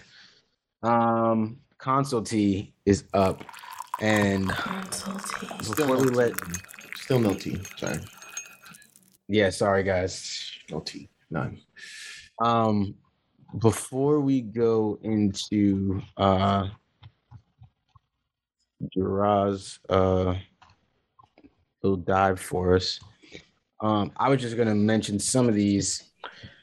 Gamescom was this past week, and virtual online only event. Yeah, and, it was. I don't know. I just didn't care too much. Why does my computer keep making that loud ass noise? Can y'all hear that? I hope not. Anyways, it's kind of underwhelming, honestly. But there was some stuff here or there, so we just kind of wanted to mention some of the bigger stuff. Sony specifically didn't do or say anything there, did they? Sony on their own, like anything. There's no Horizon delay. The Horizon delay, but that I don't even know that. So that was an interesting thing because that was part of the Jeff Keighley, they call opening night live thing he did, which was entirely too long. I'm very happy I did not watch it live because I know better. But no. So before we talked about the Horizon Forbidden West delay, technically I wasn't confirmed. It was more like people in the know were just like, yo, this is gonna get delayed. We'll just have to hear from Sony soon. So this was the first official confirmation that it got moved from holiday this year to they gave a full date. I want to say it's February 18th, 2022. And let's okay, didn't even update the release on the site or whatever. But yeah, it should be it's February 18th, 2022. Yep. So that's that. I don't think they really had any new footage or anything. It just said, yo, this is the date. I think you can maybe pre-order it in like a week or something like that. I think that's what they mentioned. So yeah, we have a firm date. So now that's what, a little over 4 or 5 months away. It could probably come probably much quicker than any of us anticipate. It'll be here quick. It's so many games. Yeah, that's why. Many games. Yeah, it's a lot, bro. That's why at this point I'm just like I'm focusing on what I got. The rest of this year, the next year, I don't know. Like I don't know for next year. Outside of like 1 or 2 smaller games. But yeah, with that as well, there's something I wanted them to do since I got my PS5 early this year. They finally announced they have a 60 frame per second patch for Horizon Zero Dawn on PS5. Finally, so that's out now. Hours of recording. I haven't downloaded mine, honestly. I just haven't gotten to it yet. But from what I've heard and what I've seen from some videos here and there, it seems to be basically it's equivalent to the PS4 Pro mode, which is like checkerboard 4K resolution. And they just unlocked. Well, they capped the frame rate at 60, so it's just unlocked. They bumped it up, and there it is. I don't think there's really any change to resolution. So, but yeah, so that's cool. That's great. I guess other things from Gamescom. Gamescom is weird because usually Gamescom feels like a oh yeah, me too type of event after E3, or they might have a few things here that weren't at E3 for whatever reason. And they might just have updates on current stuff. But I guess the main things that they announced, they announced the Saints Row game, which is called Saints Row. It's coming out in February 25th, a week after Horizon for people. Yeah. February is getting stacked already. So yeah, and then it's gonna be for. I think that game's gonna get pushed back, man. I think so too, for sure. I think at least for release stuff. I think it'll get released. I because don't get me wrong, the Saints Row games were great. And especially in a world where we don't know when the next GTA is coming. Right. This is a GTA style game that can. It's not GTA in the, where we got guns and we're robbing people and stuff like that. But it's wacky and it's open world and you can run around and there's a bunch of random guns and shit like that. That's what Saints Row is. So it's gonna be that same type of thing, but it's obviously gonna be it's just way more wacky. There's way more stuff to it. So I just feel like. I just don't see how they're going to, even though I think it's a strong game, with February already kind of being as stacked as it is, and it being a week after people just dropped money for Horizon. I don't know, but I guess also you have to look at it. People on the Xbox side, they may really jump into this. I know. You don't only know what's coming out for Xbox, like firm release dates for Xbox next year. We kind of know the rest of this year. We'll get to that in a bit as well because they had their own event. I can't recall if the same. No, this was in the Jeff Keighley show. It wasn't in the Xbox show.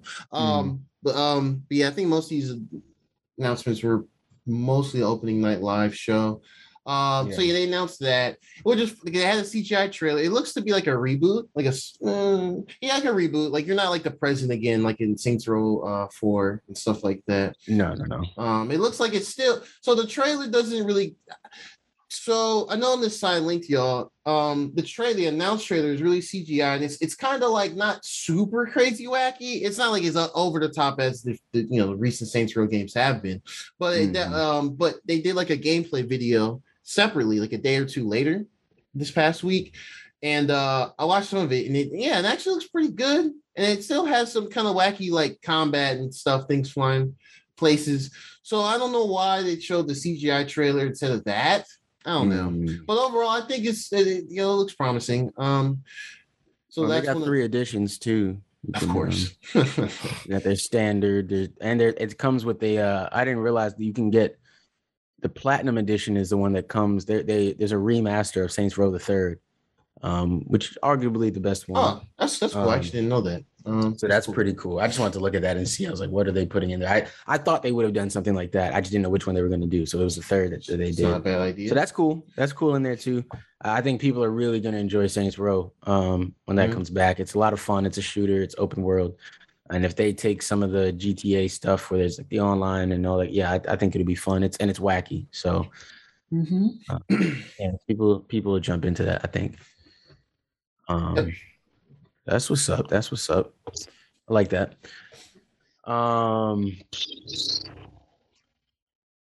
They showed a bit more for well, actually not more. They showed the Lego Star Wars Skywalker saga.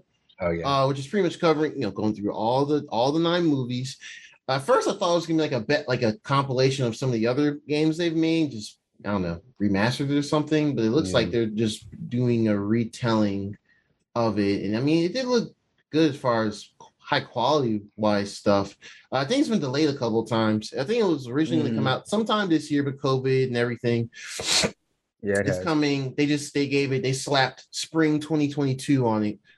So I'd say look into that, especially if you're into the Lego Star Wars games. I'm not going to go over that till later. They had this South Korean studio. Oh, they made this game called Black Desert Online. Oh, I've heard of this game. It's like an MMO type thing. It's supposed, I think it's on PlayStation 4. But they're making a game called it's a weird Dokev, like Dokev. Oh yeah. And it's a new open world action adventure game. It's kind of like a mixture of a bunch of different things. It's got like a Pokemon-esque type thing on it. It's got like parkour type abilities. You can run around, like float, and like you have like a clip where you propel yourself in the air and you just open the umbrella and you float down, Mary Poppins style. Not like the dress, but like the clothing. And you're playing as like children, but they're kind of like stylish. South Korea is really big into their fashion and everything. And it has a little bit of K-pop, I guess. There's a little music aspect to it, but I mean, overall, visually, it looks kind of crazy because like there's a lot of action stuff in it. It's hard to get an idea of how this game will go, but it has like this really photorealistic type look to it with some of the little fantasy type monsters that are in it. It's interesting. I'll keep my eye on it just to see how this kind of goes about or how this kind of develops. I don't think they gave a full release date yet or a year, so I think it's really early. Yeah. I think because I definitely say look at like the trailer though. Yeah, I like the visuals. There's something cool here. I'm in. There's something to it. It looks cool for sure. Yeah, and if if it really is Pokemon-esque, okay, I don't know why I just now thought about that. Jesus Christ, but yeah, it's a creature. I mean, they literally say on their website, Dokev is a creature collecting open world action adventure.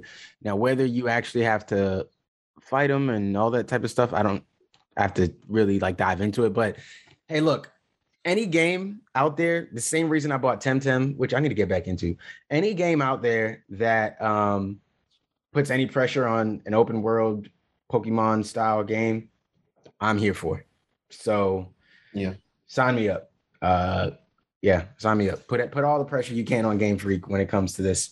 So yeah, I think because it's more of an action adventure oriented game too, doesn't have like Temtem. I mean, has my opinion, has a really nice art style, and it focuses a lot on the double battles. But it's like you have the top down, you walk around with your monster behind you. Yeah. You throw the cards to the Pokeballs, and they have typing moves. So yeah, that's more like a blueprint. This is like, they say it's a monster capturing type game, but when you look at it first, you don't think, oh yeah, that's clearly copying this and the others. It's not. To me, it looks like they're taking the idea of capturing monsters and using them for battle and not just ripping it directly. So I'll give them that. That's cool. I'll keep an eye on it. I mean, that's definitely a game that like looks like PCs will be. I mean, if it's looking like this, the frame rate was a little rough here and there, like noticeably. PCs might be sweating a little bit, but maybe they'll tone it down. Like, oh wait, we need to make a game that works, and it'll work on PS5 and maybe Xbox Series X. So I don't even know if they make stuff for Xbox. Let's just say, I'm assuming it's just going to be PS5 and PC for right now. This definitely won't be running no PS4 unless you want your PS4 to like explode or something. Yeah, it does look crazy. Oh my God, I'm looking at the dude skated and then he's like with an umbrella, like that's what. Yeah, it looked kind of smooth. I was like, dang, what is this game going? What's this game got going on? That alone is pretty fire. Yeah, I mean, there's definitely a lot of a lot of stuff going on here. Yeah, for sure, man. Yeah, it's got a lot. It's got interesting stuff going on here. Excuse me. I definitely want to look for. Mm-hmm. Yeah, I'll keep an eye out for it for sure. One of the other big things, I guess, another CGI trailer. It was rumored for E3, but it didn't happen in E3, so it made sense to happen here. The people that made the XCOM games, the cover tactical RPG, strategy RPG, they announced Marvel's Midnight Suns, and they showed characters we already are aware of that aren't really truly Midnight Suns type side of Marvel, like Wolverine, Iron Man.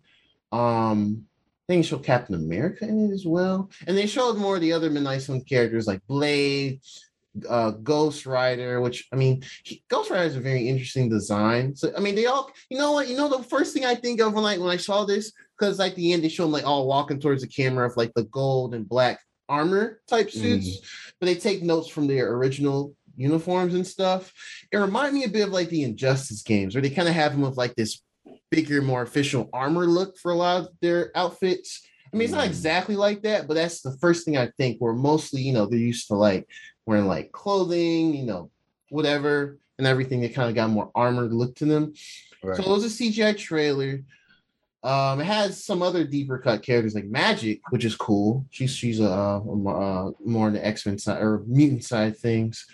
So yeah, I mean, me as a Marvel head, I'm curious about it. They did say there would be it's coming out in March next year, March 2022. They said that they'll show gameplay sometime next month. So yeah, I'll be looking out for that, and we'll talk about it if it looks interesting. Yeah. They also showed Call of Duty Vanguard. I think they showed like an actual demo. I didn't really watch it just because not too interested in it personally. I don't know if y'all looked up the videos or anything for it. Call of Duty. Call of Duty Vanguard. Yeah. Look, man, with Call of Duty, I think they need to. Well, first things first, right? Nobody right now. Activision Blizzard have bigger issues going on. They still don't really have their name on any of these any of this Call of Duty stuff. Like they're really high. They're high. Like it's not like Activision presents and all big letters. Just like here's Call of Duty, and that's I bet. Here's Call of Duty. Right. Y'all still like Call of Duty, right? Yeah. And I'm curious if they're gonna real silent in the corner, in the bottom. Isn't like them little tiny small print credits like copyright Activision or whatever. They got that shit on a super small lower third. It's the lowest of thirds. Right? It's the barely right here. Activision is right. Yeah. It's just that, that's the first issue. Second issue is that, World War II again. And look, man, I don't care how fancy you make it, how nice you make it look. You don't want to play, like, don't get me wrong. They went too far with what was that one that we didn't like in Advanced Warfare, something like that, I think it was. We're doing all like the wall running, Infinite Warfare, maybe is the one where they were doing all the, not Advanced Warfare, the space shit. Yeah, whatever that one was. Mm-hmm. That shit, that was too far. But maybe they could do something like that again, just with maybe in a different direction that just makes it feel a little better. But I just wasn't a fan of that. But I'm also not a fan of constantly going back to World War II and shit like that. Like, it's just like, oh, here we go again. More history-based bullshit, more whack, dusty guns. Like, I'm okay. I'm okay with that. Like, look, man, I'm gonna keep playing Black Ops.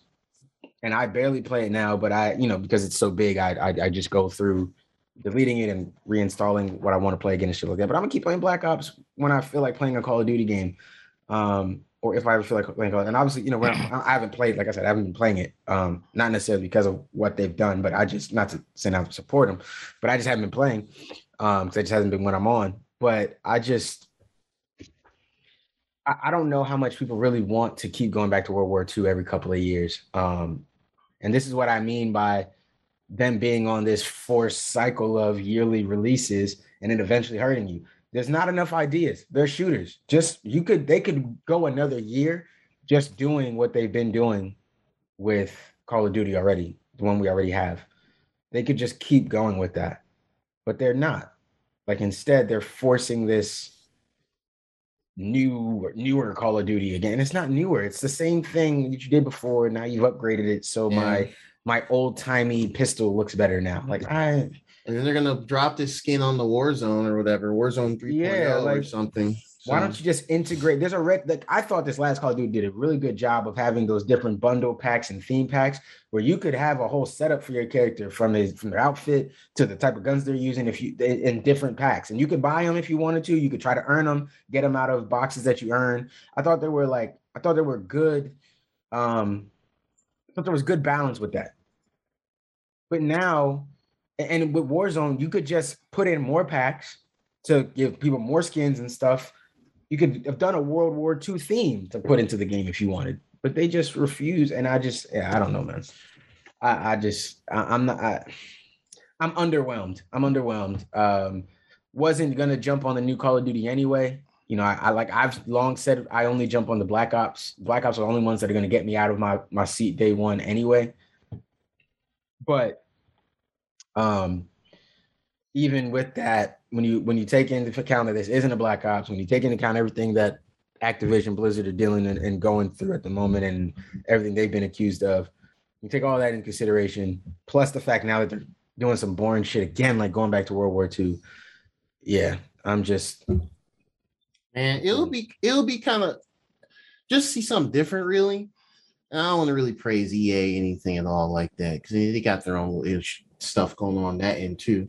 That remind me of something actually that you need to talk about actually, Derek. After I'm done, I just remembered. If you want to talk about it, I shared with you earlier this week. Yeah, I kind of hope that Battlefield 2042 kind of takes it over this Call of Duty, at least in some fashion. I know it's not going to happen just because Call of Duty is just huge. It's the best selling game every year like here in the US. It's always the best selling game. And even with all the stuff that's been, everything that's going on with Activision Blizzard and the disgusting stuff there, the vast majority of people aren't going to know about it. And from vast majority of people are going to buy the game, probably not even because of that. So, or in spite of it, I should say. But Battlefield 2042 looks superb to me. It just looks great. It just kind of has that big current gen appeal. Or at least for what they show. They haven't even showed much the last gen ones. But it just looks hype and exciting and hectic. And this Call of Duty technically looks great. But again, like you said, it's World War II. It's crusty. You're going to be, somewhere in Europe, maybe, somewhere in this, pretty much somewhere in Europe. Multiple places in Europe, Germany, Italy, whatever, Poland. Yeah, it's just going to be those places. Been there, done that over and over. But at 120 frames per second, I guess, for some people. Yeah. But the one thing I just remembered, oh God, I can't remember if this was in the, it was in the opening night live stream. Some independent studio was making their own football game. Yeah. It's called UFL. Yep. And I was kind of surprised. I was like, wait, I didn't even know someone else was doing this. Yeah. So I don't know if you looked at the trailer, looked a little bit. Yeah. I'm glad you mentioned it again because I forgot. Yeah, I forgot too until I said EA and it triggered FIFA, and I was like, oh yeah, that's right. Yeah. Okay. So I want to say one thing. Oh man, fuck, I didn't want to be on this too long. I'm not gonna be on this long. Okay. UFL football. It looks. I'm glad that there is a competitor. The thing is, it's not competing with FIFA as a whole. It's really competing with Ultimate Team. They have like 5,000 players, they said, that are licensed to be in this game. So they don't have to worry about team licensing, which is a cool thing. Mm-hmm. The focus is going to be on competitive play. So there's going to be like a lot of people playing each other. So I want to hop into something like this early because if you can hop into games like this early and really understand the game mechanics and grow with the game, you could be at the top of it, pretty quick. And if it blows up, especially when it comes to like esports and stuff like that, you never know where it could take you. If you're playing something early. So for that, and just because it's competing against Ultimate Team, which is one of the things that I criticize a lot when it comes to FIFA. I want to try it out. So I'm not knocking them for that. The graphics look great from what I saw.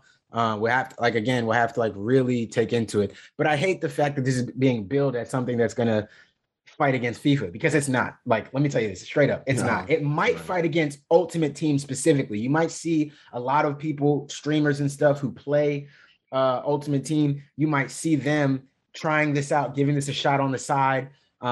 Especially if you can make the controls and stuff, if you can make them mirror FIFA controls, or you can just map your controls however you want, which is probably how they'll do it, just so they don't get into any sort of licensing problems. If you can just map your controller how you want, so you can map and plays like FIFA, and then you just have to work with those mechanics, I can see people switching over. Not switching over, but giving it a shot. Yeah. But this doesn't, go ahead. Go. What were you saying? Oh, no, I was gonna add that. I'll let you know, continue, because I have another thought about it as well, because I do want to see this be successful, because, FIFA FIFA is too much, and PES is just kind of there, I guess. Yeah, and it's not even PES isn't even PES anymore, but that's a whole different day conversation. eFootball. Yeah. So, but the thing about this is it's not a real FIFA competitor because FIFA has more than Ultimate Team. As much as we act sometimes like it doesn't, FIFA has more than Ultimate Team. FIFA has career mode. FIFA has Volta Football. FIFA has, career modes, which is manager and player career modes. And you also have your play nows and your kickoffs. And a lot of what comes with a soccer game, if people want to play these soccer games is or football games, is that people want to be able to play with their favorite players, but also their favorite players on their favorite teams. I want to be able to play with Liverpool. And even if you have a bunch of Liverpool players in this game that are licensed to be in it, and I can create a team and I can do all that, there's an appeal to that. That if you're a certain type of player, I'm a type of player who would enjoy that. But I'm also the type of player who sometimes it's fun when somebody wants to challenge me at FIFA that we can do the same thing like on 2K. Oh, you're a Man City fan. You're a Manchester United fan. You're a Real Madrid fan. I'm a Liverpool fan. I'm going to get my team. You get your team. Let's go at it. And you can do it. Whereas in this, you're not going to have that. It's going to be, okay, you've built your team of your favorite players. I've built my team of my favorite players. And now we're going to go at it. And there's a lot of fun in that. I'm not knocking it. I'm just saying the writing on the wall of like trying to tackle FIFA's dominance. No, a lot of people just want to play with their favorite teams in jerseys that are licensed jerseys where the players look exactly like that. And I mean, don't get me wrong. I'm sure the players in this will look pretty well too, because they're supposed to be licensed to be in the game. But yeah, it's going to be a little different. And when you're missing the rest of the game, the career modes and stuff like that, that's a big deal. Hopefully, though, maybe this can grow and maybe it can make that sort of open source football game. And I think maybe that's where it needs to start, is an open source football game. Maybe it doesn't need to be many licensed players, but if you can just license some of the teams and then just fill in generic players, and now you're building clubs with generic teams. Like I play World 11 on Switch. It's some little, basic soccer simulator, but they just have the country's license. None of the players are licensed. There's some, and names are just names. They have some names that you're like, oh, there was a player who played for Brazil that used to be named that, but his name in this game is not that name. It's not that player. They don't play the same position. It's that type of thing. You could do something like that for a full soccer game where you can have career modes and things like that. That will really, I think, push FIFA's boundaries, because that's what people are looking for. Something that's going to push FIFA's boundaries on all aspects, not just Ultimate Team.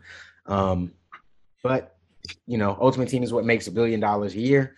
So that's what people are going to try to fight against. But I think people are really missing out on a big market. If somebody made right now a full FIFA sim where your player can, make contracts and do interviews and earn money and, build up a little apartment area or do anything that can just show your progression through building a world-class soccer player or a world-class soccer team, you're going to hit. You're going to hit, because FIFA, even though and as somebody who's playing the closed FIFA 22 beta, I don't know how much I'm allowed to speak of what's happening in it, but because it doesn't end until September 2nd. They're taking steps, but they're not taking the biggest steps. They're not making it the biggest deal yet. And yeah, man, that's where I would like to see people really innovate. This is really, really cool. This is really cool. I'm glad this is happening. I am going to check this out. I'm going to play. And it says it's free to play. First of all, it's free to play. So nobody has to even spend money to jump into this, which is a big deal, because trust me, I'm interested to see how they're going to do this, because with knowing that your player base is so limited with 5,000 players, I'm very curious to see how they're going to do this with packs and stuff like that. Because that's one of the biggest issues with Ultimate Team. To play the latest version of Ultimate Team, no matter what you do, you have to pay $60 or $70, whatever the price is, to buy FIFA to play Ultimate Team.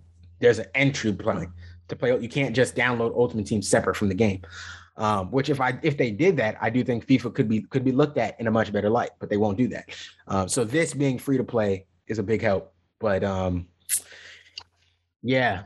I still want more. Maybe I'm greedy. I don't know. I'm a greedy football fan, but I want more. I want more than just this. This helps, but I want more. So it's cool, and it's cool to see some teams partnering with the game. I know I've seen some reports of that. West Ham United partnered with the new game, so hopefully more teams are into it and they see the potential in it and they give them a shot. I really, really want to see how it play out and how that game grows, because maybe it just starts with something like this and then they can grow into building out those other modes down the road. So who knows? I'm not killing it or anything. Definitely interested in it. My takes on UFL football. Hopefully that was quick enough. Well, no, I think it was pretty concise. No, well, yeah, you took one. Well, not took. You said one of the things I was going to say about just being free to play as like another thing that goes for it. What I was thinking is because I was just looking up on the YouTube, just out of curiosity, they have a dedicated UFL channel, and it's got as of the past 3 days, it's got like 267,000 views, which I think is pretty good, especially on its own site, where like the Game Awards one is like 49K. IGN's is 332K. So there's definitely buzz. There's definitely a lot of people that are feeling the same way. Just kind of tired of the nonsense that FIFA has and FUT and same old. Yeah. And so I think what can also help it too, and maybe they'll probably do this over time, because I think we're still a good ways away from seeing something like that come out.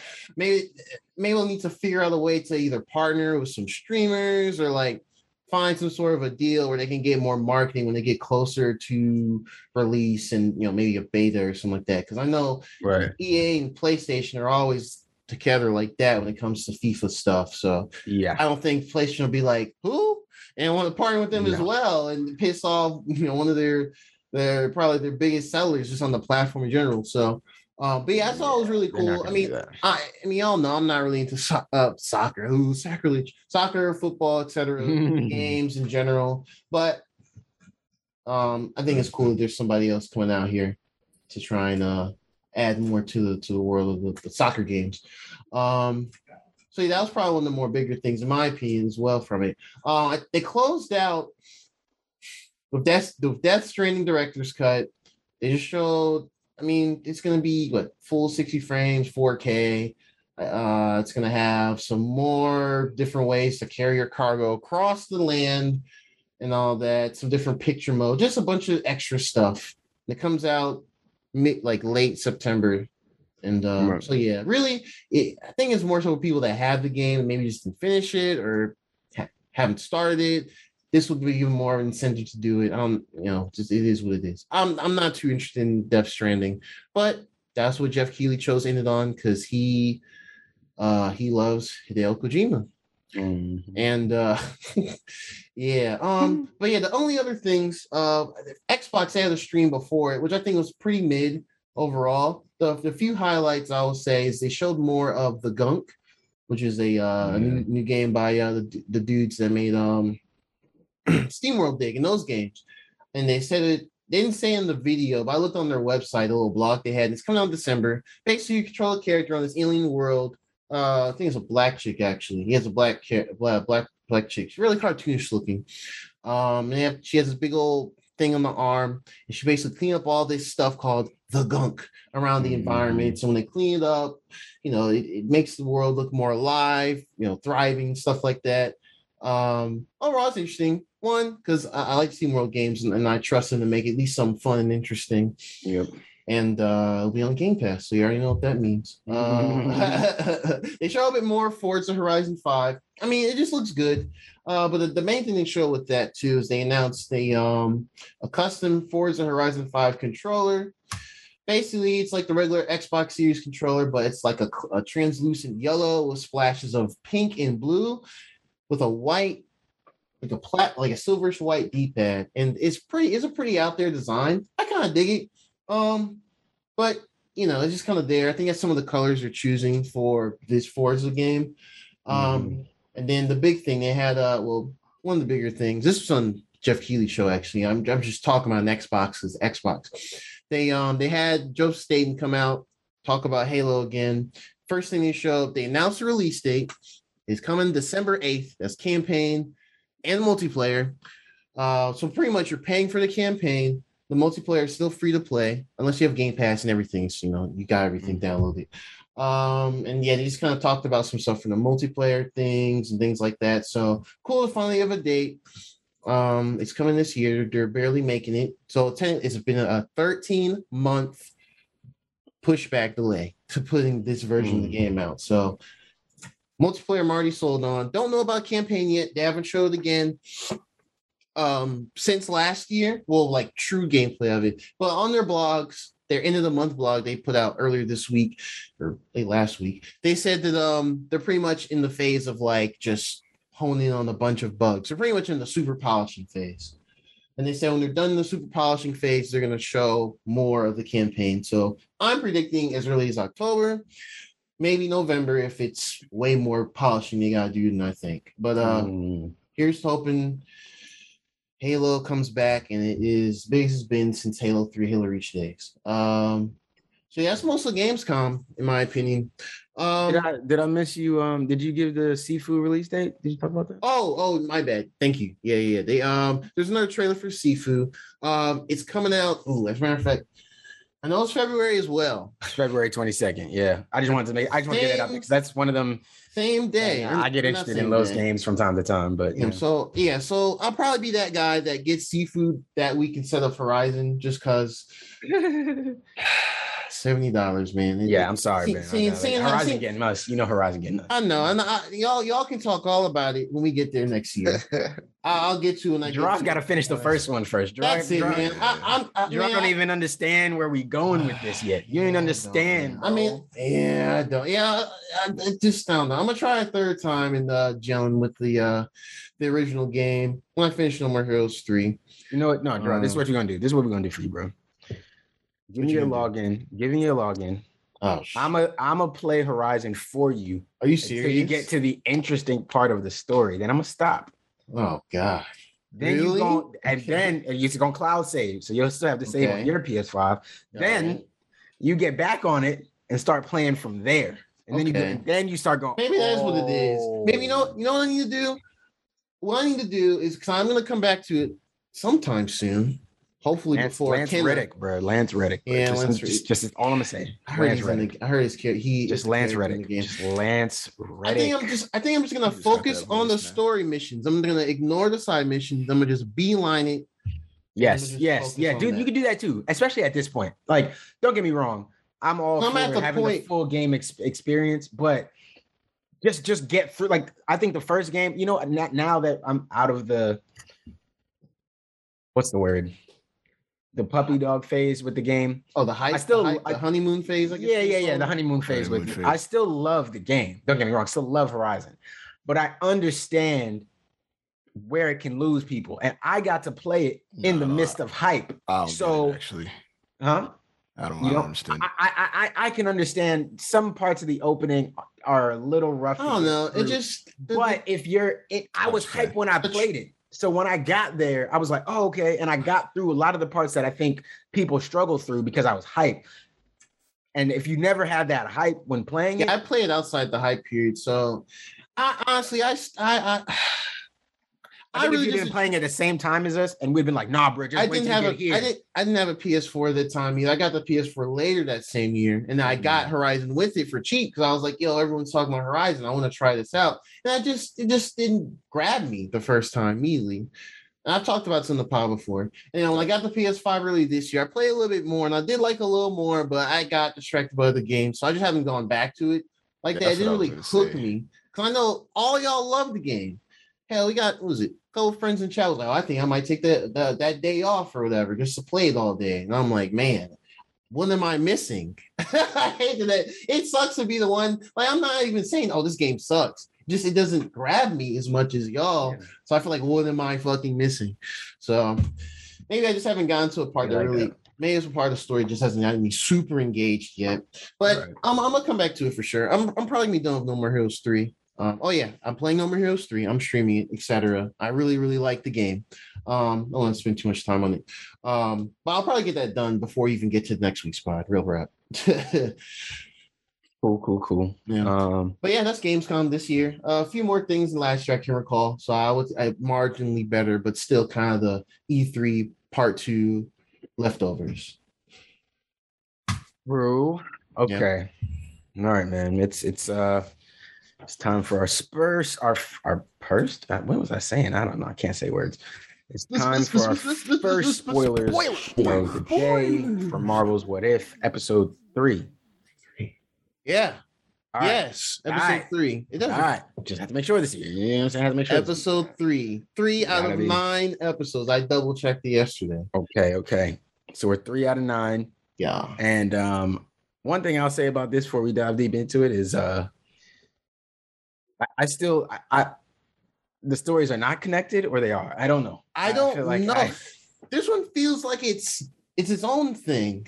I think each story might be their own thing, but the first two felt slightly connected. They kind of did, yeah. But this one felt like it was something completely different. But then maybe some will be connected. Kind of, not really, because in the first episode, it was her who defeated Thanos. Who? Wait, what? Captain Carter? Captain, yeah. Oh, it's my Red Skull? No, she defeated Red. What do you mean? She didn't defeat Thanos. She defeated Thanos. Or there was a mention of defeating Thanos in that. In the first episode? In the first episode. Oh, I'd have to go back and watch that. Yeah, I'd have to as well. I don't remember. And then in this next one, maybe I'm tripping, huh? Yeah, bro. I think you got episodes 1 and 2 getting stuff mixed up. I might have to. I might have to go back and double check. I don't recall, but the only reason I don't see, only reason 1 and 2 seemed a little disjointed was because of the shields, right? No, not the shield. Sorry. The reason is 1 and 3. Yeah, they alluded to that Cap was still frozen. The Captain America shield is in 2 and 3. We saw it in this one towards the end in the ice, and we saw it in the second one in the collector's room. But obviously, in the first episode, it was Peggy Carter who got it, and she was Captain Britain. So the shield is different. So that's the only disconnect. But maybe they are just all one-offs. I don't know. I don't know. Episode 3 definitely to me made me feel like, okay, because they're all one-offs. Because like some of the marketing beginning, like when I remember they showed a scene where it was like supposed to be that circle pan of like all the Avengers in New York, and they showed like Cam Britain and a couple other characters, and I was like, wait. So I don't know. Maybe we should have to keep going. Maybe it's something they're gonna do in the last few episodes or some shit. I don't know. And make all of them cross over or tie together in some way. Yeah. But okay. Then, anyways, we get into this one. It's called "What If the World Lost Its Mightiest Heroes?" And they get right to it. Off like they don't really waste our time with it. We see Fury and Black Widow riding around, and he's giving his little Avenger speech. I do like how much they reference that speech, and like how everybody's kind of tired of it already, and they don't even have the Avengers yet. I thought that was fucking hilarious. They just they would keep mentioning it. I thought that was crazy because Fury's like, I wrote the speech. Anyways, I thought. So we got to see that, and then Tony pops up, and he's doing his thing, and they're trying to recruit him in. He's like, yo, I don't want to do it. I'm cool. And then they try to sneak him his little antidote, but he gets hit with something else and just falls to the ground a couple seconds later. And they realize Tony's dead. And so we got like 30 seconds of Robert Downey Jr. in this episode. Well, actually, that wasn't even him voicing this character. Oh, he didn't voice it? No. So this episode was interesting in that aspect. Black Widow, Tony. I think the only one in the first. He wasn't the one in the first episode either. I don't think they came. So back Robert Downey Jr. isn't. I know Scarlett Johansson didn't come back. We knew that one. Yeah. I thought they said Robert Downey Jr. I don't be looking at the credits either. I don't watch credits, so I didn't check. I do check him for this. I did check him for this one because I wasn't sure if that was Mark Ruffalo for Hulk, and it was. Oh, yeah. That was pretty. Well, we'll get to that part, but that was interesting for a couple of reasons. Interesting. So it wasn't even right. Well, all right. That's why it was only 30 seconds of him. Didn't even need him. Knock him off. Good sound alike though. No, he did sound alike. Him. I thought that was pretty cool. It's a good idea. Yeah, it was cool. And and which is interesting because you could tell, like even Ashley could tell that Black Widow wasn't Scarlett Johansson. Like she didn't sound like it wasn't a bad voice for Black Widow. It wasn't like the voice didn't fit, but it just you knew it wasn't Scarlett Johansson. So definitely Tony's voice actor was better. Well, just fit what we were used to hearing from the MCU, not better. Because I thought the girl who did Scarlett Johansson was just fine, really. I haven't had a problem with any voice actors so far. No issue with her. And Tony dies. And one thing I thought was weird here is, right, so I guess it's because Black Widow was the one who injected it, or whose job was to actually inject it into Tony, why she was the one arrested for it. But if they're both there and they both wouldn't Fury Fury is just without nobody can question him. He never gets in trouble for anything because he was there too with her. So, but he's not the one that injected him. Yeah, he was the one that injected. She had the needle the whole time. So, yeah, and Nick Fury is kind of, especially at this point of these movies, untouchable, man. If you right there with me, but we were both in the room when he got killed, so I should be under some sort of investigation. Hey, I feel like who's gonna question Nick Fury though? You ain't got to worry about when you're the one calling the shots of who does the investigation. It's this classic shit, man. Hey. Oh, true. Classic shit, yeah. True. I don't know. Yeah. But yeah. So anyways, they do their thing and he basically sets her up to be able to hands her the little syringe back and is like, yeah, get out of here. I know they're not going to be held by them little whatever. You're going to be out of here. And she dips off and does her thing. And then we get to go to, first we get to see the Hammer, Coulson and the Hammer. And they are, I thought that was a funny scene. You know, Thor lands and he's fighting this shit or fighting through shit. He's like, oh, he's got great hair. He's beautiful. It's an accurate description, sir.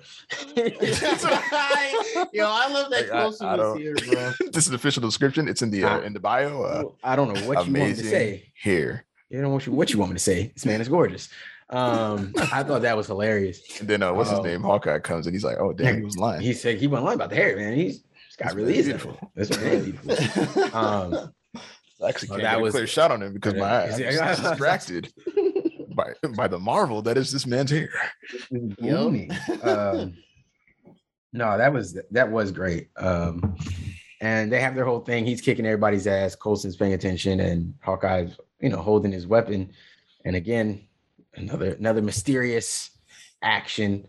Hawkeye appears to slip, lose control, and hit Thor. Straight in the heart. Bow. Straight in the heart. Pinpoint accurate. Thor Dunzo by one arrow. Okay, we take that. Odin's son down by mortal arrows by one mortal arrow. Okay. A special arrow that they had ready for a god that they didn't know existed. Yeah. Come on, Draw. Positive spin me for this one. No, I'm trying. I thought Ian was gonna positive spin it, but no, I'm trying to think. Like, Thor is a demigod, so he's not sure. He's not all the way impenetrable. Yeah, and I'm guessing since it's supposed to be, he didn't have on any armor or anything. He got grounded, literally. He got grounded because this funny. Was haha. Yeah, but he's supposed to be. because it's supposed to be like. For one stuff where he got grounded, he wasn't worthy of the owner, so he didn't have all the superpowers at that time. So I think he's subject to being equivalent to being like mortal, where he's still strong and everything, but I don't think he has like impenetrable skin and stuff. So it just so happened he got shot in the chest and he did, and that sucked. That's kind of what my thinking was for that, which is crazy. I think it was any other movie version of Thor that we had. No, that shouldn't have happened. No, but in a what if we let it ride. And he was just wearing the shirt at the time, like it's supposed to be based on where New Mexico, wherever that's supposed to be. Yeah. He was. It's not like he was wearing armor or anything that it pierced. Yeah. So I'm not harping on it. I still enjoyed this episode. Yeah. I'm just saying it seemed a little. It's kind of funny. It was like rip. Yeah, real quick like that. Real quick. we got to see Coulson out here still sniffing the dude. Smell like lavender. Yeah, it's like he smells good too. I was like, what are y'all doing, Even his rotting corpse smells amazing. Is that how it be? I thought that was crazy. This nigga smells better than me dead on a good day. Right. Crazy. And then we get to see Hawkeye suffer his same shit out the blue. He's in there. First, he's tripping because he's like, I don't slip. I don't make mistakes. Like, how could I have done this? Like, and he's like, I didn't shoot. I swear I didn't shoot. He's already tripping, beating himself up about it. And then next thing you know, Hawkeye's donezo. Meanwhile, we have Miss Ross and Black Widows went and found Ross. You said what, Draw? No, continue. I'll wait. Black Widow went and found Miss Ross to do some, whatever bio yada yada yada. See what could have happened in here. Do some research. She goes over there, meets up with her, and they are doing their research. They realize that the syringe never actually released anyway, so it couldn't have even came from it. So it must be something else, and they're all confused. That's when she gets the call from Fury about fuck you, Ian. That's when she gets. It's a reaction now. It's a reaction now. It's fine. It's fine. I'm really hoping I don't sneeze again, but I can feel it. And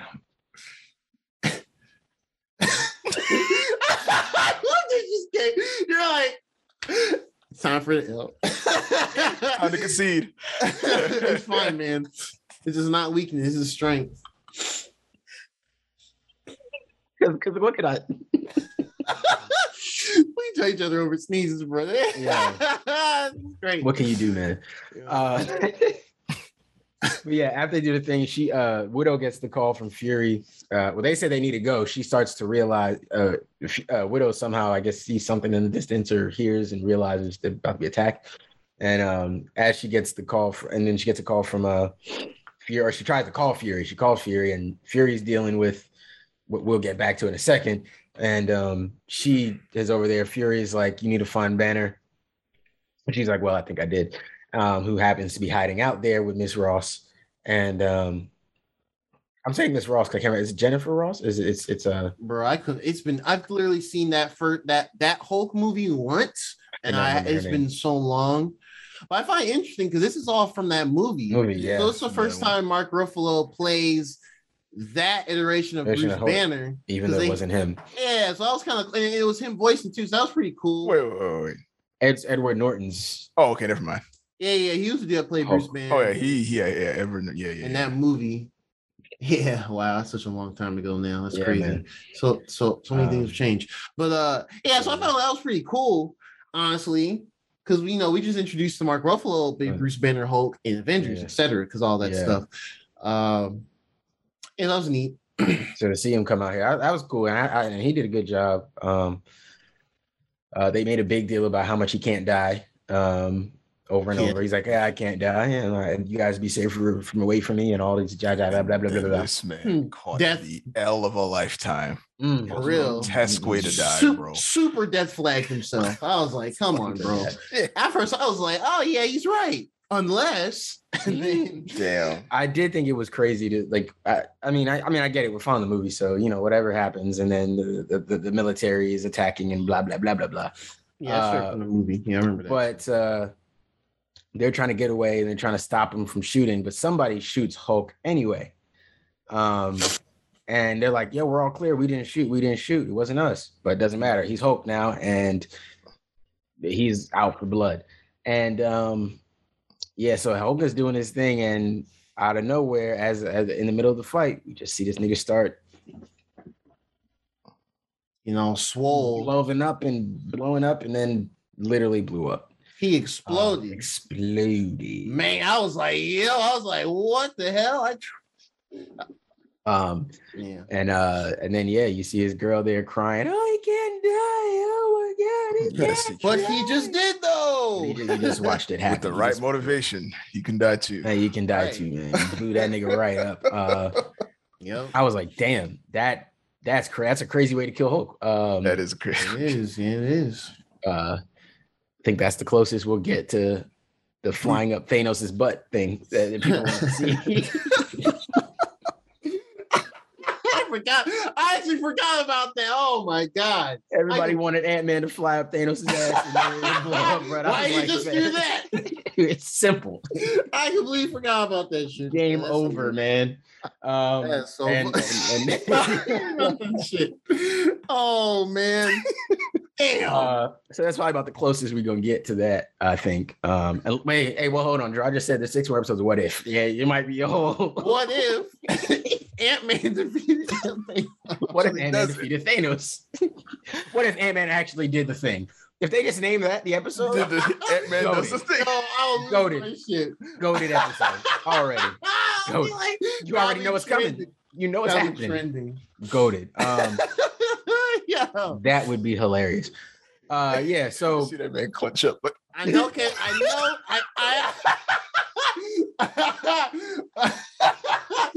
A small price to pay. Oh no.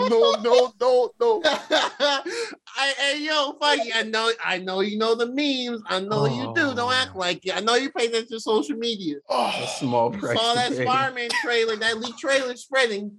I know you know. I know you're gonna be listening to one of your people. Hey, you heard these 3 young black podcasters are talking about a potential episode of What If season 2 or something. Hey, look, fam. Hey, jokes on jokes. Yo, look. that's different level of shit, bro. I wouldn't if they ever did that. Crying. Oh, I'm crying. I'll cry laughing. That would be incredible. Fucking cry laughing. So then we got so that happened. Let's double back now. We go back to this whole scene, that whole scene up till Hulk dying. We're kind of going back and forth. Fury was dealing with Loki decided to come to Earth and avenge his brother's death. So he brought the whole Asgardian army. He came down. I like that they didn't even let him get his speech off for real. That's because Right. that's when Fury's phone started ringing when Romanoff had called him. Mhm. And he's like, I am Loki, crown prince of that. And bring like, all right, bro. Look, are you gonna get that? You get it. or- You got antler horns. Cool. bro, come on, bro. You're okay. You're in charge, and you angry about something. And he's like, you're gonna kneel. And he's like, yeah. The thing about that is, bro, like, nah, we don't really do that. So Not I hear what here, you're trying bro. to say, but nah, we're not kneeling. You're gonna have to start killing. Yeah, go for it. And then obviously Loki pulls out the Tesseract, or I guess it's Tesseract, right? And Yes. or it's a Frost Giant box. I just assumed it's Tesseract. Oh no. You're it was just some Frost Giant thing or something. Not really the Tesseract. Yeah, I guess it's something from. Because he didn't get the Tesseract yet. I just figured it's in a different world. It could be the Tesseract. I wasn't sure. I need to watch somebody smarter than me talk about this episode and tell me what that exactly was. But no. he died. Whatever it was, he shot a bunch of ice out of it and froze a bunch of shit up and made like a little ice tower and all types of shit. It was a pretty big deal. And as Fury's trying to explain to him, like, yo, look, it wasn't us who killed him. We're trying to figure it out. We've had 2 operatives die as well. We need to work together. And eventually Loki, backs off and he's like, okay, you have some time to figure it out. Romanoff is running from there, trying to figure this shit out now, trying to figure out what's happening. And she realizes that Hope, so her last name is something else. Oh, Van Dyne. Van Dyne. Mhm. Hope Van Dyne, she had accessed the database of was it 2 weeks earlier or 2 days ago or something like that, which made no sense because in this universe she's been dead for a year. Mhm. And he is and so she's trying to understand like what's going on, and as she figures it out, that she gets attacked, and she's able to get a call off to Fury and leave a voicemail because Fury doesn't answer. They said it's all about hope. It's all about hope. It's all about hope. And yeah, and then that's the end of Romanoff for us. Yeah. She got Dunzo clapped up. We don't have to see the whole thing play. She literally just disappeared for the rest of the episode. I was like, oh dang, it's like that, huh? Well, yeah. Well, I guess if the episodes are connected, it's comic books. If you don't see the body, we didn't see her body. Yeah, it's true. She might not actually be dead. But based on how we treated up just about everybody else, I feel like it's fair to assume.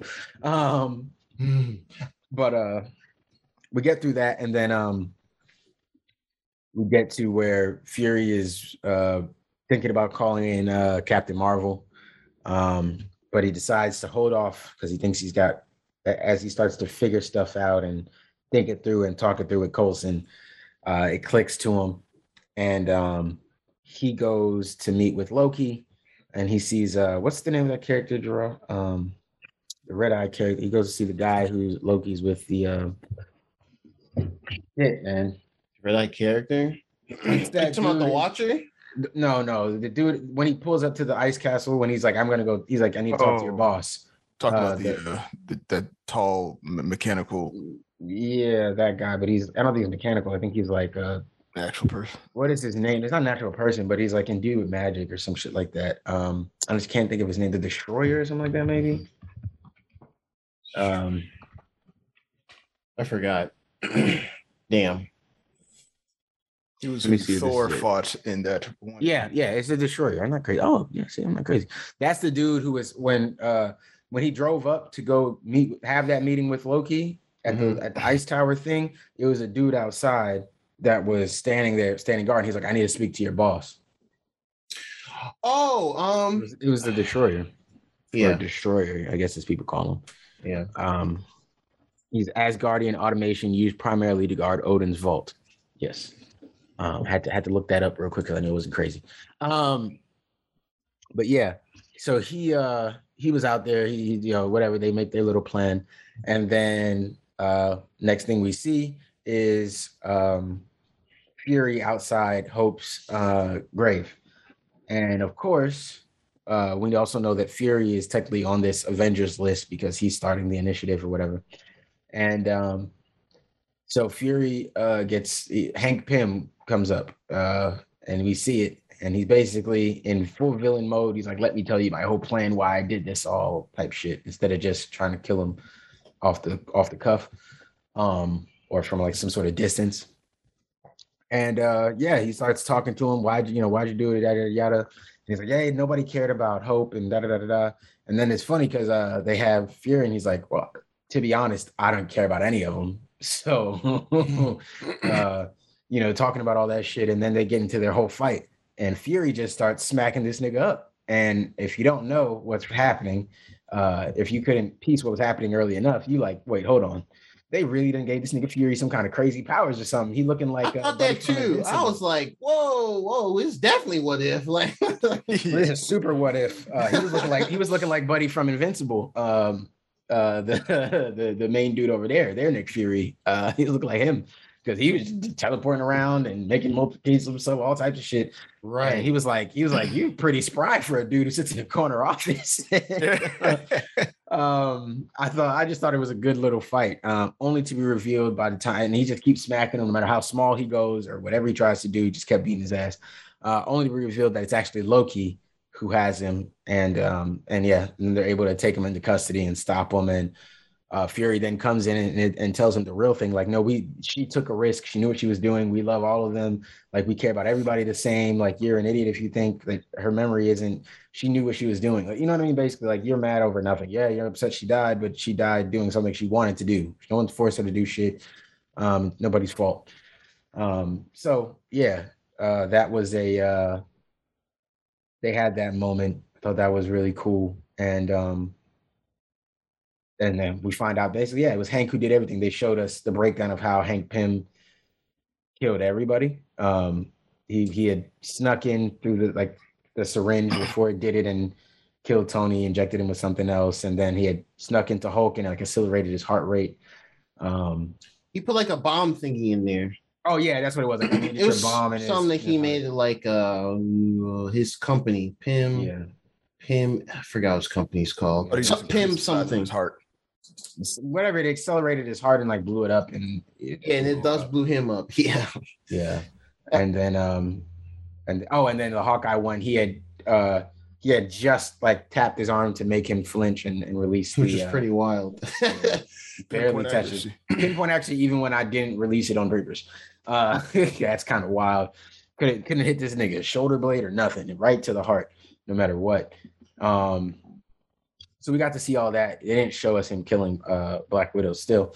But yeah, and so he had decided to kill everybody because of that. And he admitted that killing Thor he was like, you were just going to recruit him too. Like, you know, fuck him. You were just going to recruit him into your little group, which I mean, he was. But yeah, so, you know, we got to see his Hank Pym behind all of it, which I thought was crazy. You know, Hank being that angry and that mad and, you know, going crazy and, you know, instead going off the rails.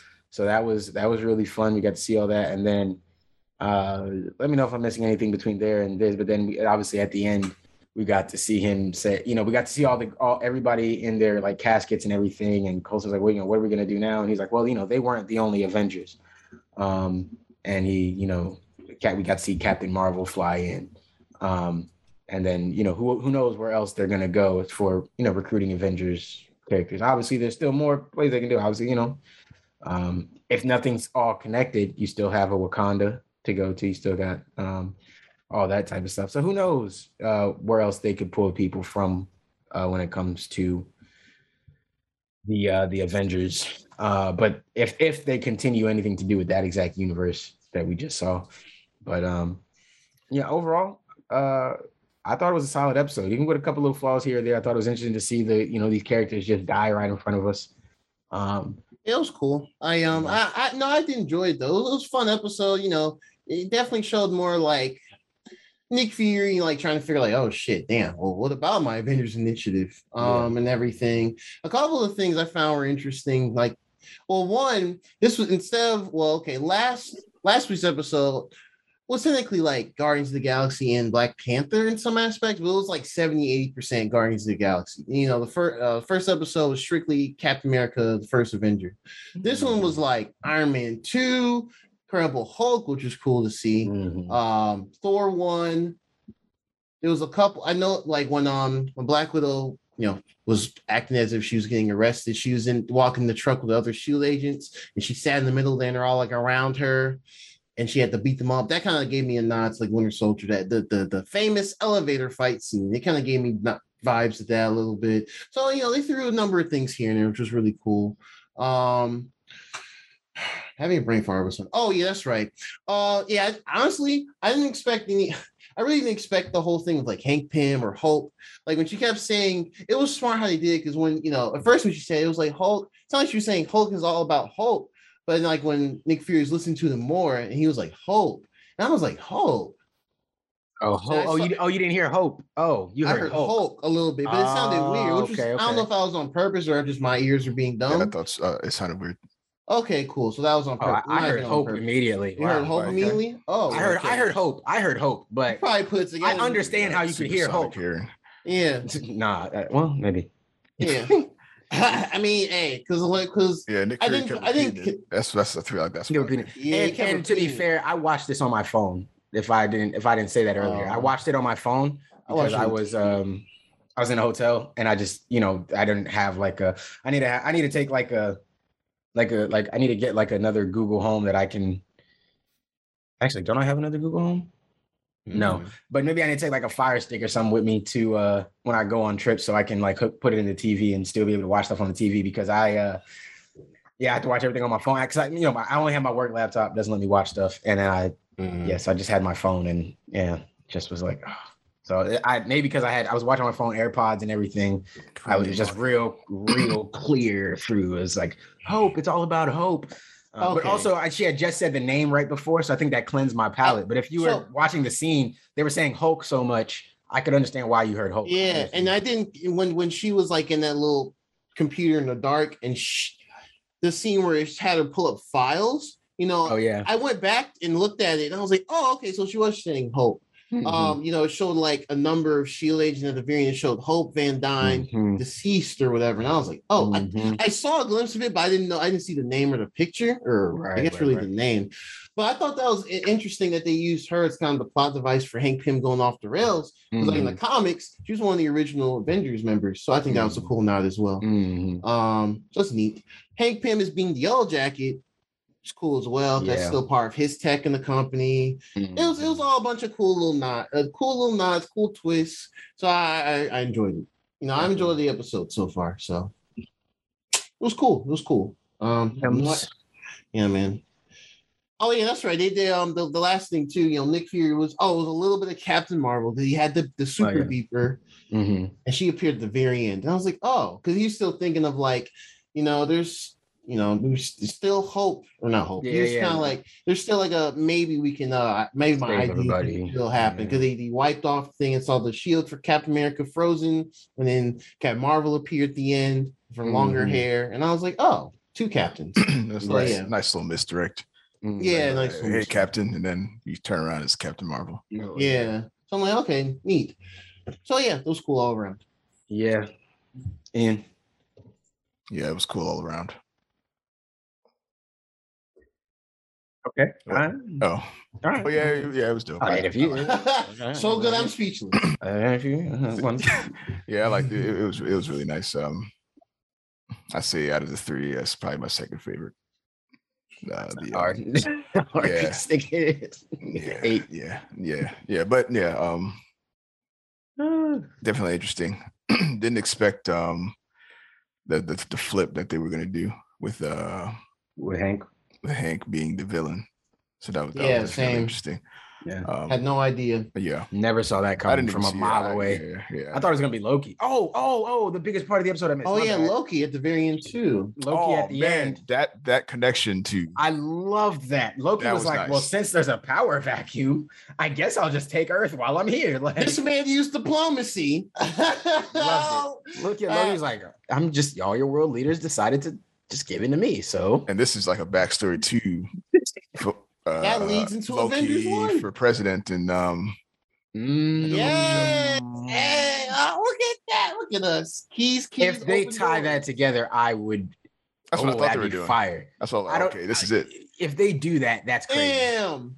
I don't know. That's what they're doing because I don't know if they're going to continue this. But that's Loki. If that's Loki becomes president. Loki. That's fire. 100%. That's fire. Yeah, I didn't even consider that. Damn, me either. Oh man. That's crazy. Yeah, So it's a bit cooler looking in hindsight now. Not saying it wasn't cool before, but it's even cooler. Yeah. No, that's dope. I didn't consider that at all. That's a nice pickup there, bro. Damn. Good pick. Even Merch the Awesome probably be like, oh, I ain't thinking that at all. Yes. No shit. You're not the only big thinker on YouTube. Yeah, man. No. That's dope. Cool. So Marvel's episode What If. Next episode is Dark Doctor Strange. So is it really? Oh, okay. All right, bet. That's it. That's all I'm saying. That's all I'm saying. Cool. Dark Doctor Strange. Don't know what else. But buckled up. That's Thanos level. I'm ready. That's like might as well give up because this guy got the universe. Oh man, kind of wild. Cool. Dark Doctor Strange we get next week, folks. So we'll all right. Let's see where we go with that. Okay. This is how we end the episode. Another spoiler drop for you somewhere in here. Spoilers.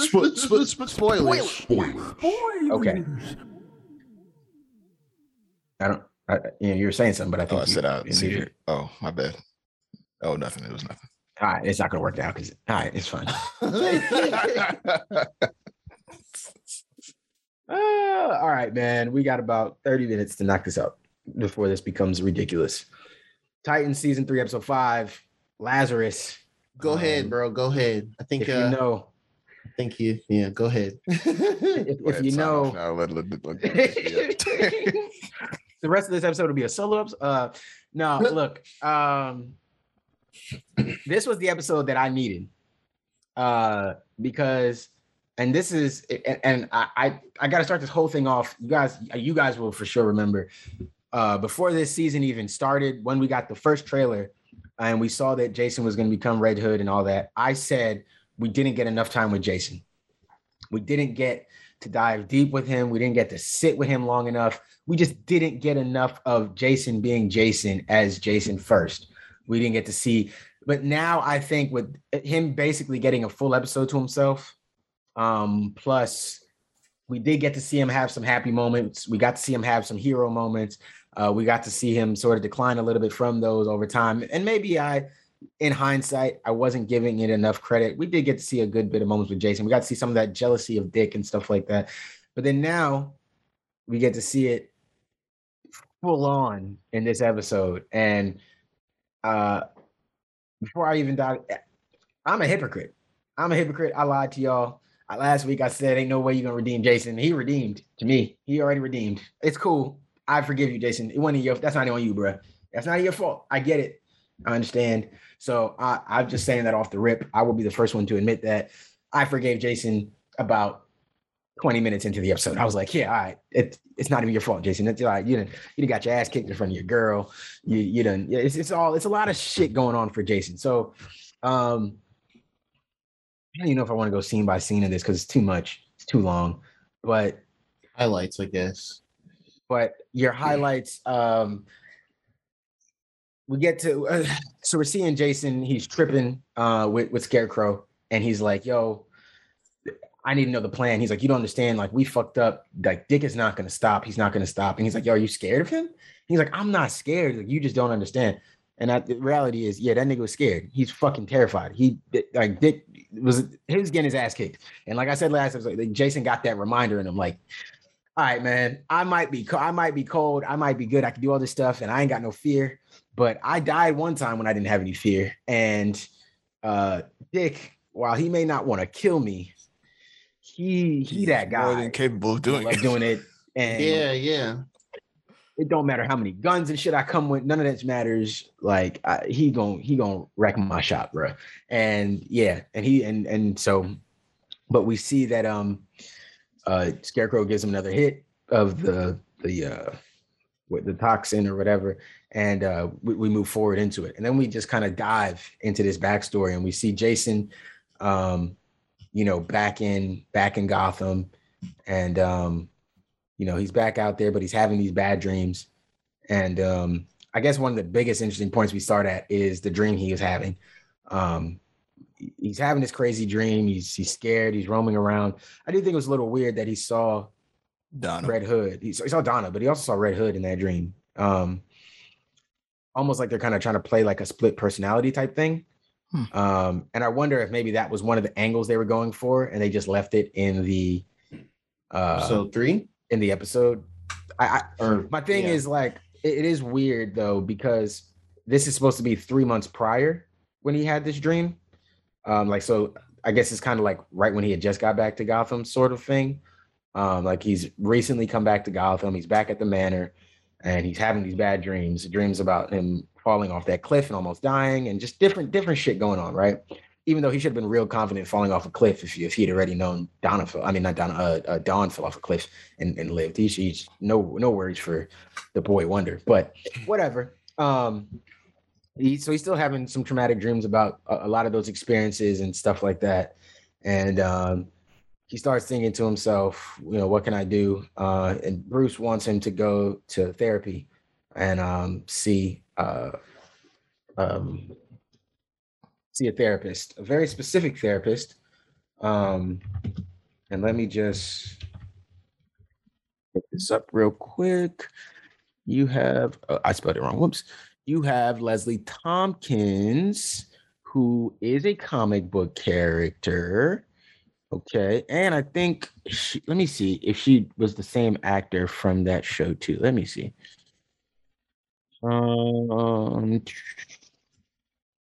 Is she the same one from Gotham? I think so. Really? So the Gotham show has, really? Anyways, yeah, I think she was on the Gotham show. She's on the Gotham show. And so she crossed over to this, I believe now. Let's see. Does that count as a multiverse? No, none of it counts as multiverse. No, maybe she didn't play the same exact character in both. No. Hold on. In Gotham, she might have been older. She might have been the older one. Let me see. Sorry, folks. I'm not that sorry. So in Gotham, she is the wife of Jim Gordon. I gotta rewatch Gotham. I don't remember that at all. I didn't realize she was the wife of Jim Gordon, but that wasn't. So who portrayed her in this? If she was portrayed by, come on. No, Marina Baccarin. So it's two different actors. They look kind of similar though in the they do look kind of similar. But anyways, the character has shown up in both shows. It's not the same character, so it's not multiverse. But the character has shown up in both shows. Either way, she's a psychologist. I know in the comics she used to be like an older lady who kind of helped Bruce through his trauma as he was growing up. But in this, she's definitely like a younger woman. Even to the point where Jason makes that comment, he looks at Bruce and he's like, "Yeah, she's kind of hot." You know, I like how he's Y'all had, and he was like, I know how you move, Bruce. I know how you give it up. So, Bruce, did you tap that? He's like, I got a meeting to go. I have a meeting that does not concern you, Jason. And one thing about this episode, there were a lot of little references.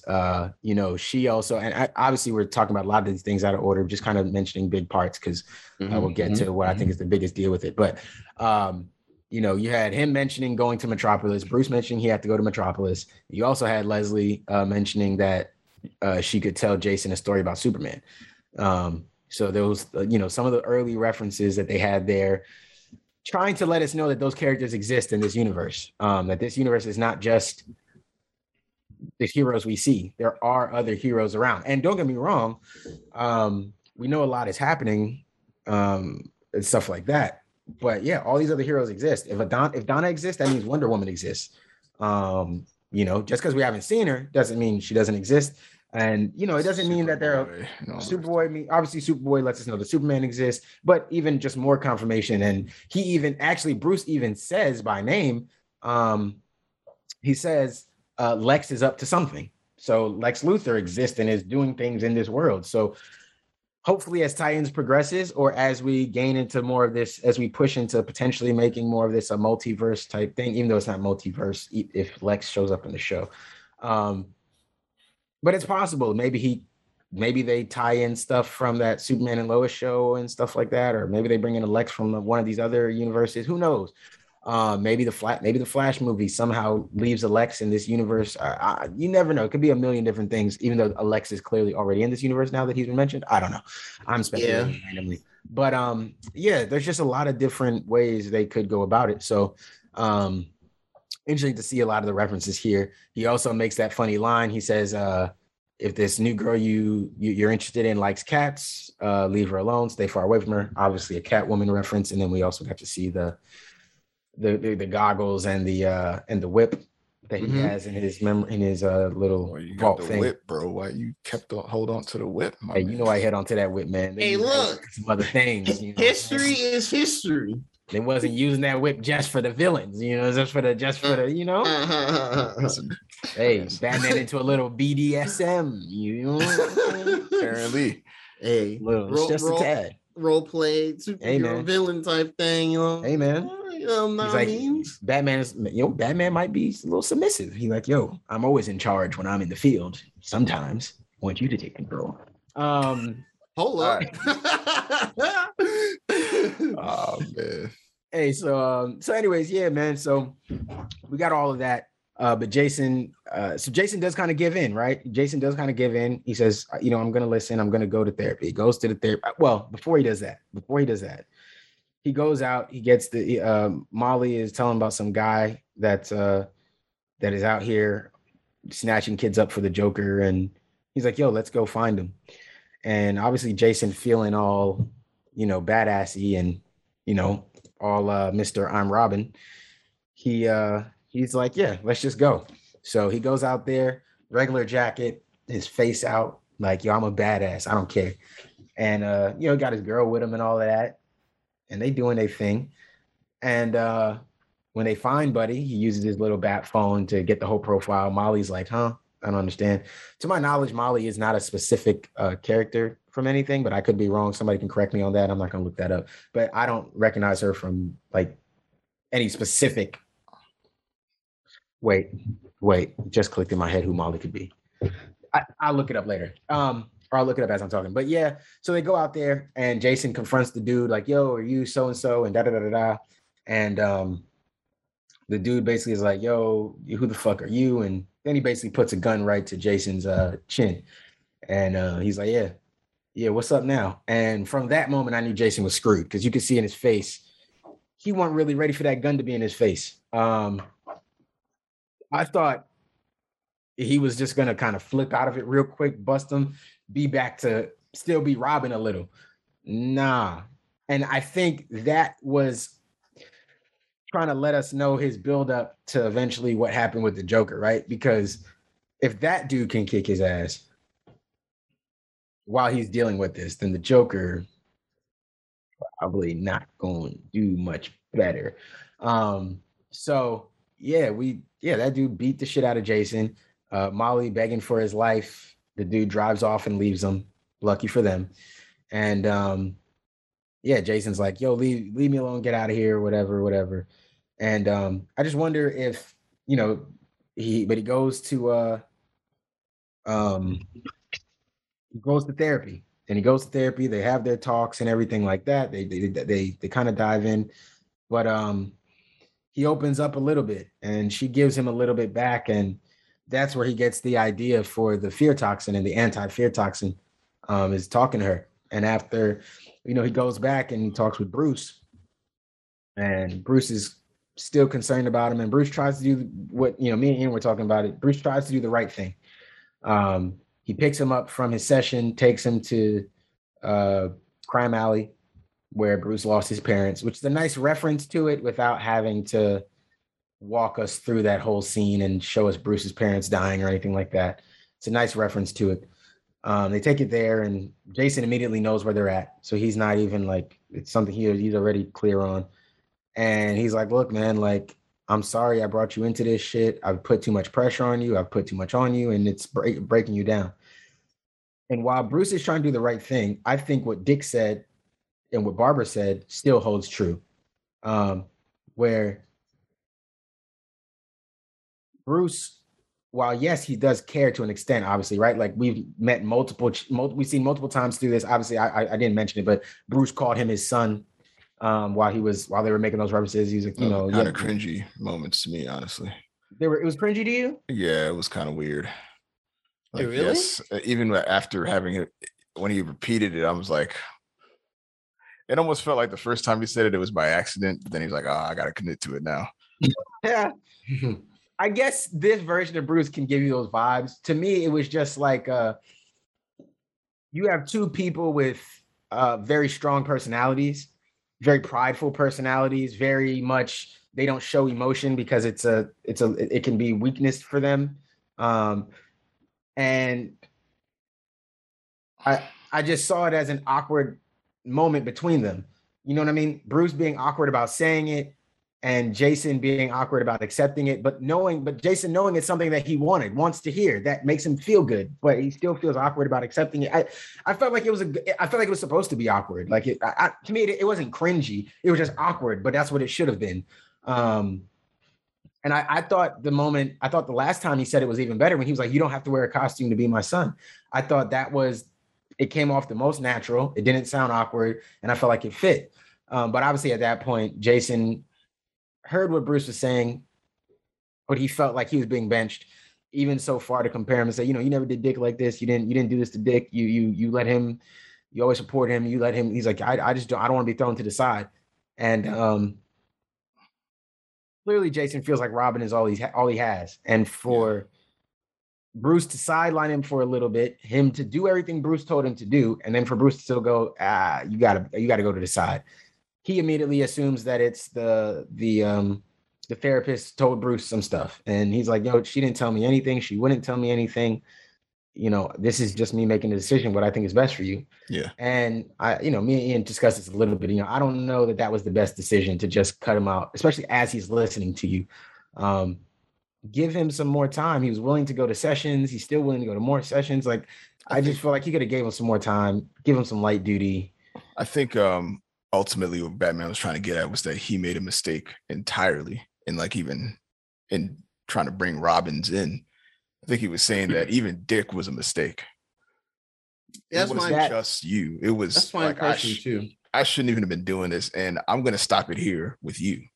Yeah, but then after Jason died, see, you still have to have some context, right? And you can't forget that after Jason died, yeah, he went back to 10 minutes later, he went to doing it. Well, he probably did that because he was kind of trying to fill that void that he now has. And 10 minutes later, what void? 10 minutes. That's what he said. He said 10 minutes or 10 hours, whatever it was. It wasn't even the day after Jason was dead. He's out here looking at potential candidates. Yeah, that doesn't fall in line with I wanted to stop the buck with you. That sounds like, hey, I've gotten to know you. I care about you. I love you. So I want you to stop. But I'm gonna bring in another Robin. But you need to stop. Well, he never mentioned that he was gonna bring in another Robin after. He didn't have to, but I'm just saying it's implied by what we've seen and what's in that scene. To just say I want to stop Robins with you now that I realize it's wrong, that's not what was happening. I think well, I might be filling this in. But like he was going through a traumatic experience of losing a Robin. And the thing that he knows that he can cope with is, what he's been doing. The same thing, the same stuff that he's been doing all this time. Even if you say that you're not going to do it anymore, after going through something, you go to what's familiar. That being bringing another Robert in to, help me out on this end. He was even begging Dick to come back. Yeah, after Dick confronted him about trying to look for more kids. Right. And what I'm saying is, if you admitted that if you were admitting that you were doing something wrong, not just with Jason specifically, but with Dick too, bringing in these kids, adopting these kids, and then even starting them young to get justice and fight back and do all this stuff. Okay. Right. Like considering, we know Dick's story, Bruce helped him take down his killer, his parents' killer. And in this case, Jason's father was killed by Two-Face. So, and he's got some Two-Face momentum. So maybe, we can assume that Bruce took Jason to fight against Two-Face and get some of his revenge. Cool. But if you've realized, I really fucked up. I fucked this kid up. He's messed up in the head. He's having fucked up dreams. I need to stop not all of this. Then you try to stop it, and in trying to stop it, he dies. He still ends up dying. Regardless of if you tried to stop, whatever, you still started the ball rolling. He wouldn't have ever known about a Joker to follow if you hadn't introduced him to this world. Then he dies. How do you then justify saying, I'm going to go try to find another kid? Because of some trauma? I just think that's a stretch. That still doesn't make sense to me. If they go with that, then I would just say that's another fault on the writers that would take a little bit away from that in the episode for me. I think he realized, hey, I genuinely do love you, Jason. You are still my son, but I don't think Robin is the best place for you. I'm not going to abandon you. I'm not going to throw you back onto the street. One, because I care about you, but two, and if you're looking at this being a sadistic Bruce Wayne, everything. I can't throw you back onto the street to just be out there. I'd be asking for another enemy. You know what I mean? So this is another one of the problems, right? Like, I got to keep you here. You're still here, but I'm going to bring in another Robin. And if he brings in another Robin, that would still push Jason even further away. So I don't know that Bruce had fully learned his lesson, really. And when Jason died and then Dick really confronted him, instead of him trying to do all that, he finally snapped and just went and killed Joker. But to say that he was overall trying to do the right thing from that scene, I feel like that may be the sentiment it's trying to give you, but you just have to remember what his actions were following this. Yeah, after that, he just left, which is stupid. But he left. No, that was stupid. No, everything after that conversation still doesn't make sense. Yes. If you think that conversation was him learning his lesson with recruiting kids, I don't think he was ultimately finally learned his lesson. I think he just wanted to start with Jason and moving forward, maybe try not to be that Batman anymore. But I mean, then he ended up doing it. But it's like Dick said, man. Oh, my bad. Go ahead. Then he ended up being that Batman again anyway. Yeah, I mean, It's like an addiction, man. Yeah, well, we know that, and we know that part of this show, even though Batman is not the focus, they have done a decent job of letting us know how much of the shit Batman goes through and how many of his own mental problems he's dealing with too. So there's always that aspect to it as well. But I feel like with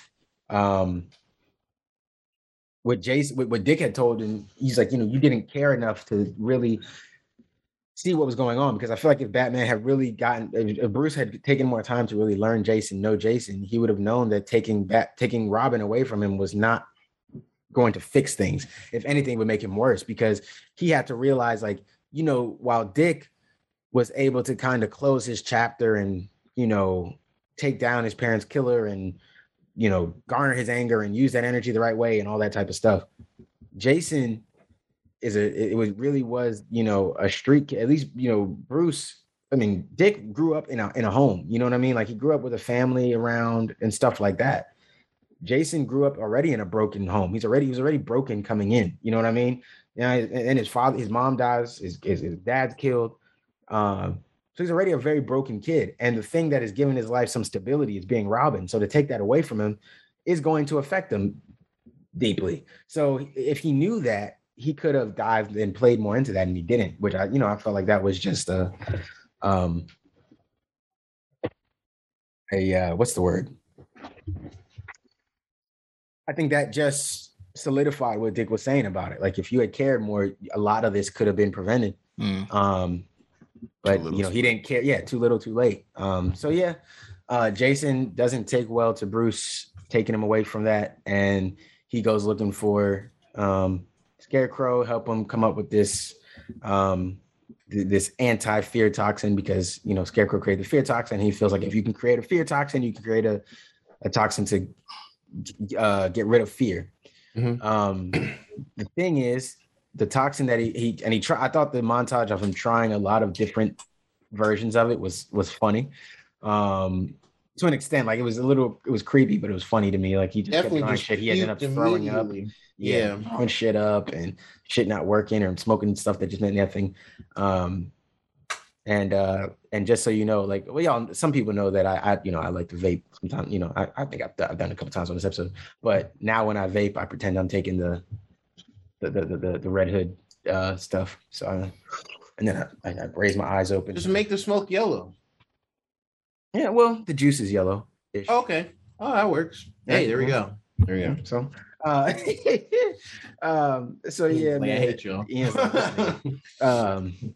That's I got that for my Red Hood cosplay this Halloween. Okay. But yeah, so he finally gets one that works, and he feels it or whatever. And the thing is, it doesn't make him just lose fear or have no fear. It makes him feel nothing. So he's emotionless. He doesn't feel anything, but it seems like he also doesn't necessarily feel pain. So he doesn't feel pain, but he doesn't feel emotions. He doesn't feel fear. He doesn't feel happiness. He doesn't feel anything. He's just a shell. And yeah, so he says, we got to try this thing out. And Scarecrow sends him to try it out on Joker. And he's like, yeah, I got to beat on him, blah, blah, blah, blah, blah. And we get to see it again. And this is where what Gerard was saying,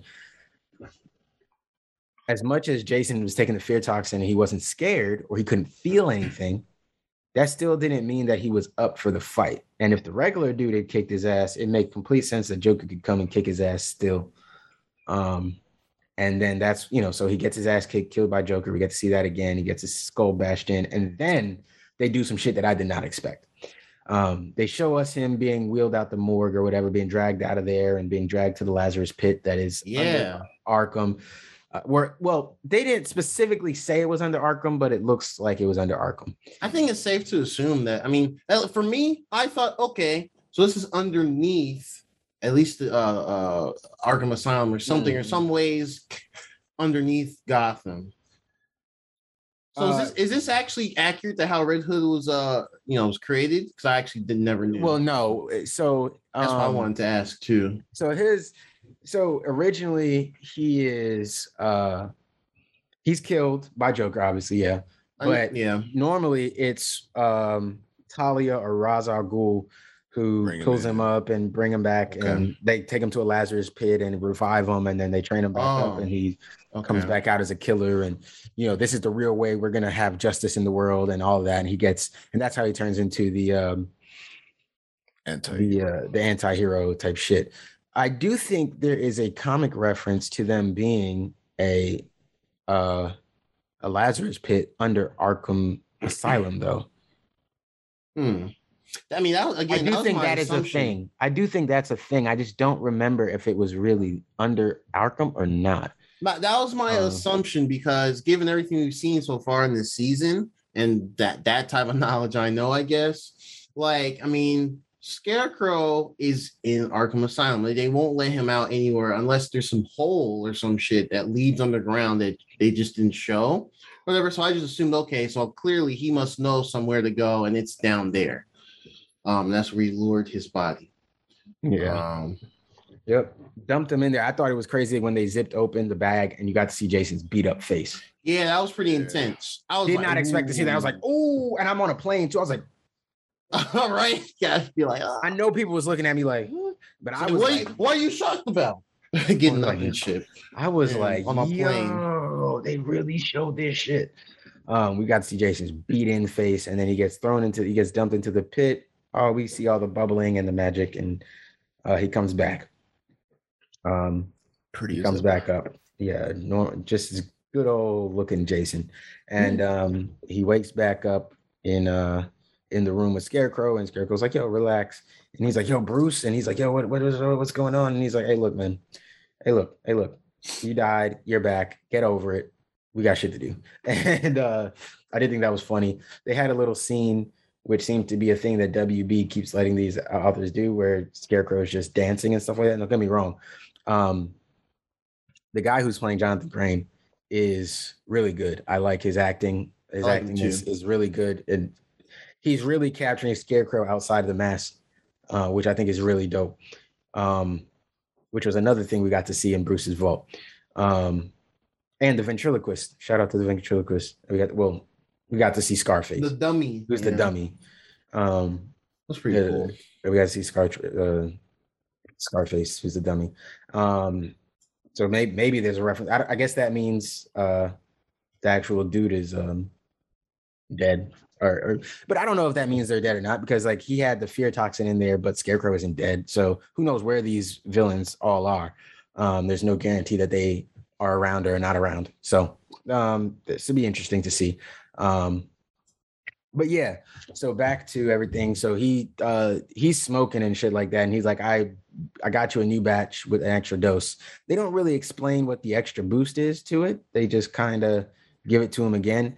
I feel like it's something that either enhances his like fighting ability or his awareness, or maybe it gives him like, it's another concoction that gives him like his confidence back, along with not having fear or something. Like, I'm not 100% sure how it works. But his eyes glow, and he's, right back under basically what seems to be Scarecrow's control. And yeah, so then the one good thing he does do before when he comes back is he saves the kid that they were originally trying to find the first time, Diego, and he returns him to the shelter, or takes him to Molly and says, "Hey, this is Diego." And she's like, Molly figures it out, like, "Oh, you're Jason." And he's like, "Yo, it's complicated, but understand, like, it's gonna get worse before it gets better." And he's like, "I would never hurt you, Molly. Just know that. Just know I wouldn't hurt you. Forget everybody else. Forget whatever you hear. Forget whatever comes out. But I'm not gonna hurt you." So he obviously is in control to some degree. Like he wouldn't hurt her, but I wonder if it could be a case of something like that, where he might accidentally, while he's on the toxin fully, he might accidentally hurt her as a means to getting to somebody else, because he's emotionless, and then hurting her maybe snaps him out of it or breaks him of that, or the drug runs out or something, and then he realizes that I hurt Molly, and now he's regretting everything, and what, I don't know. It could be something like that. So we'll have to see how that goes. But this episode just did a really good job of letting us really dive into Jason, why he feels the way he feels, how he got here. It's just a full Jason episode that we needed from a long time ago. I think they could have really established Jason's character, and I think they could have done this instead of one episode. I think they could have done this over time, which could have led us into how this season started without having to do this big catch-up episode. But since we didn't get that, this is probably the next best thing. So I did enjoy that side of it, getting to see Jason really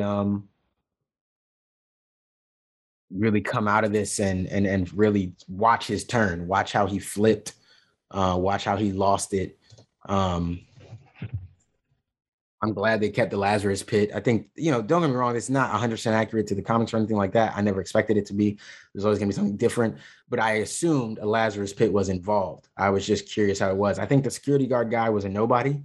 I don't think he was like any special character, which is a little unfortunate because that's an easy like Easter egg moment there, to just throw somebody random in there who might have been working with Ra's al Ghul or something like that, to throw him in a pit.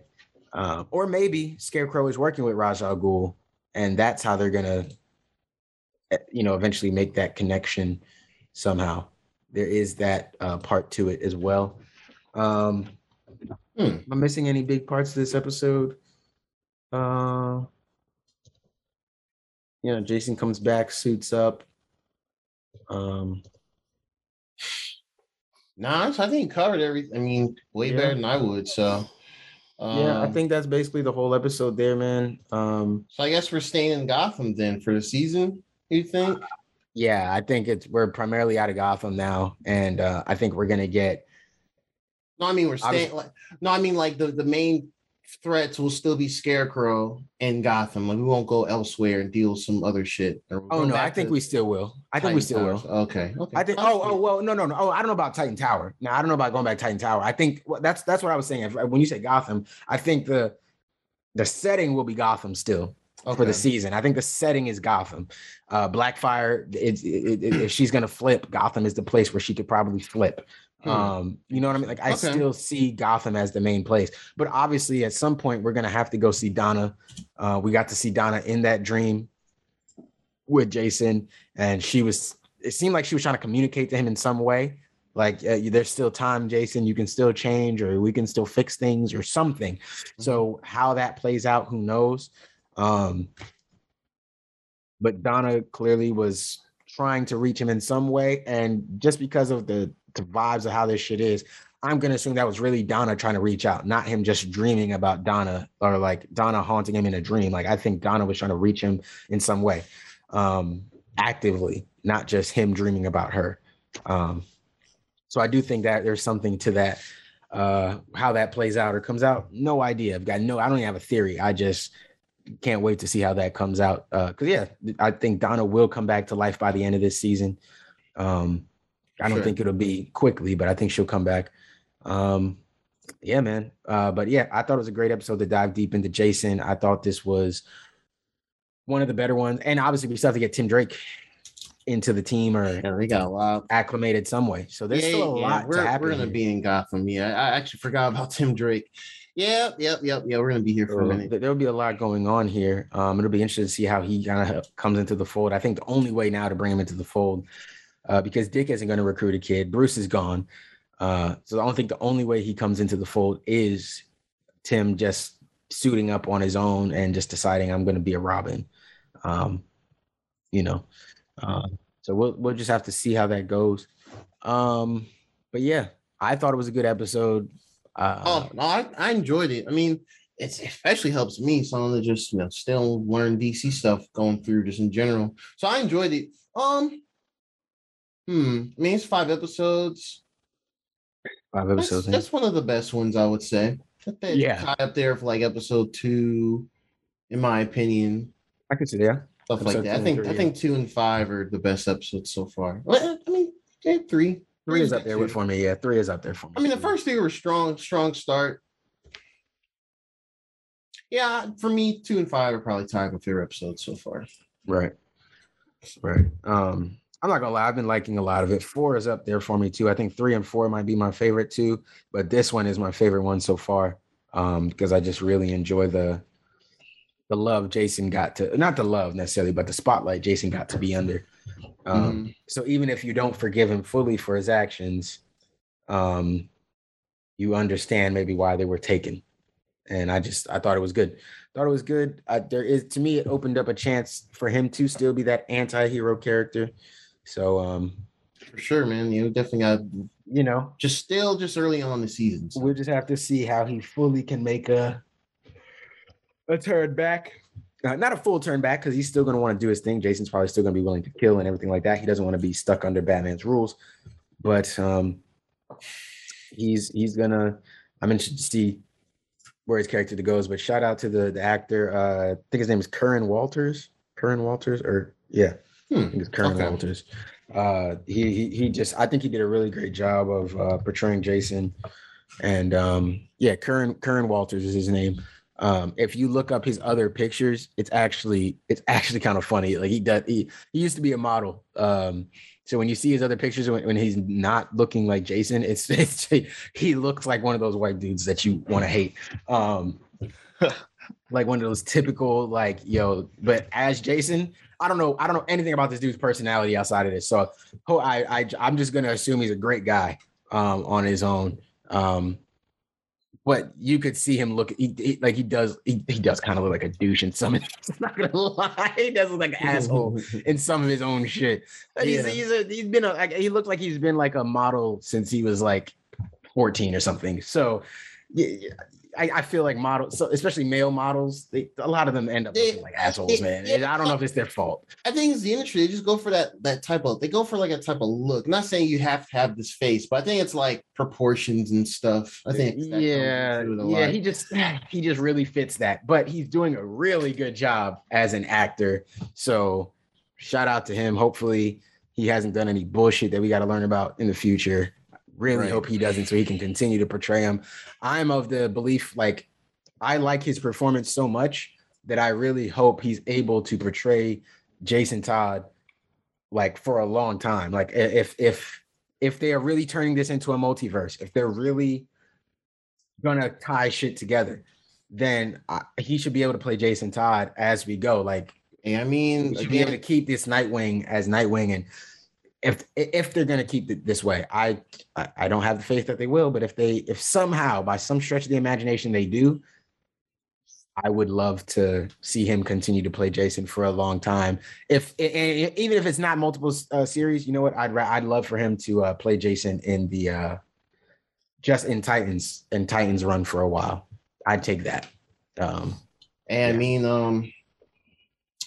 no, we showed on the CW everything. But when they had their little event, Crisis on Infinite Earths, and they had the flashes of different shows and stuff, they showed Hawk and Jason Todd Robin before the shit got lit up. So somebody there has an idea. They could have chose anybody else.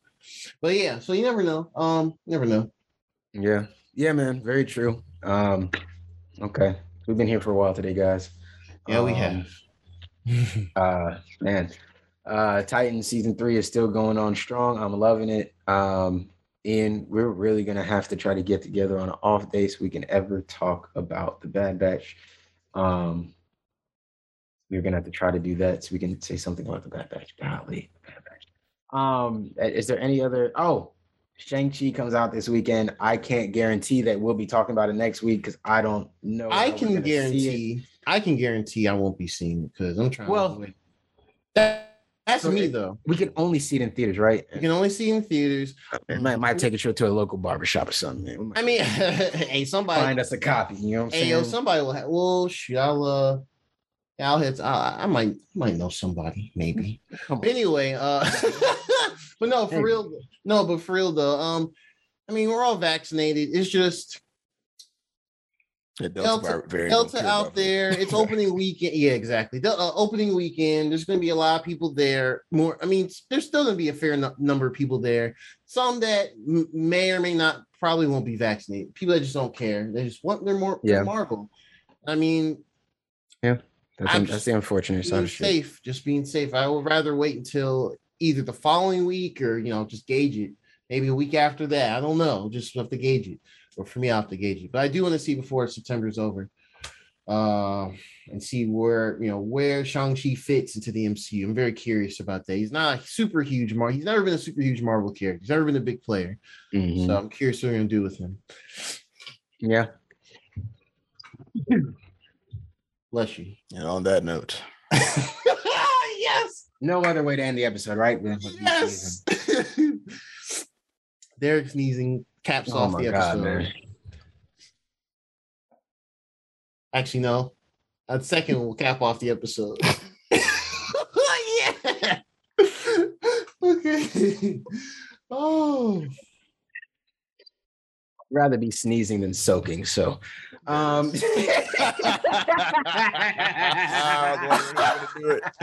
was wondering who was gonna do it. y'all had him good at the whole episode. I said, I'm not. I was looking for opportunities. I was like, I'm not walking out of here without it. No. Oh man. Oh my God. Hey man, if you don't get the joke, you don't get the joke. And we didn't explain the joke, so why not? Whatever. Either you get it or you get it. Either you know what soaking is or you don't. Good luck. Anyways, man. Good episode. We're interested to keep watching all these shows. Interested to keep up. We'll let you guys know whenever we can finally come in with something Shang-Chi. Maybe we'll just have to try to do like one of those off day type things, or I don't know. Maybe I don't know. Well, I don't know. My work schedule don't really allow that, but I was thinking like a matinee type thing where less people or something. I don't know. Yeah, that'd be preferable, honestly. But yeah. We have to figure out something, man. But we're definitely gonna try to go see this movie, man. Mm-hmm. Masks on and everything. I do want to see the Shang-Chi. I'm excited. I'm interested.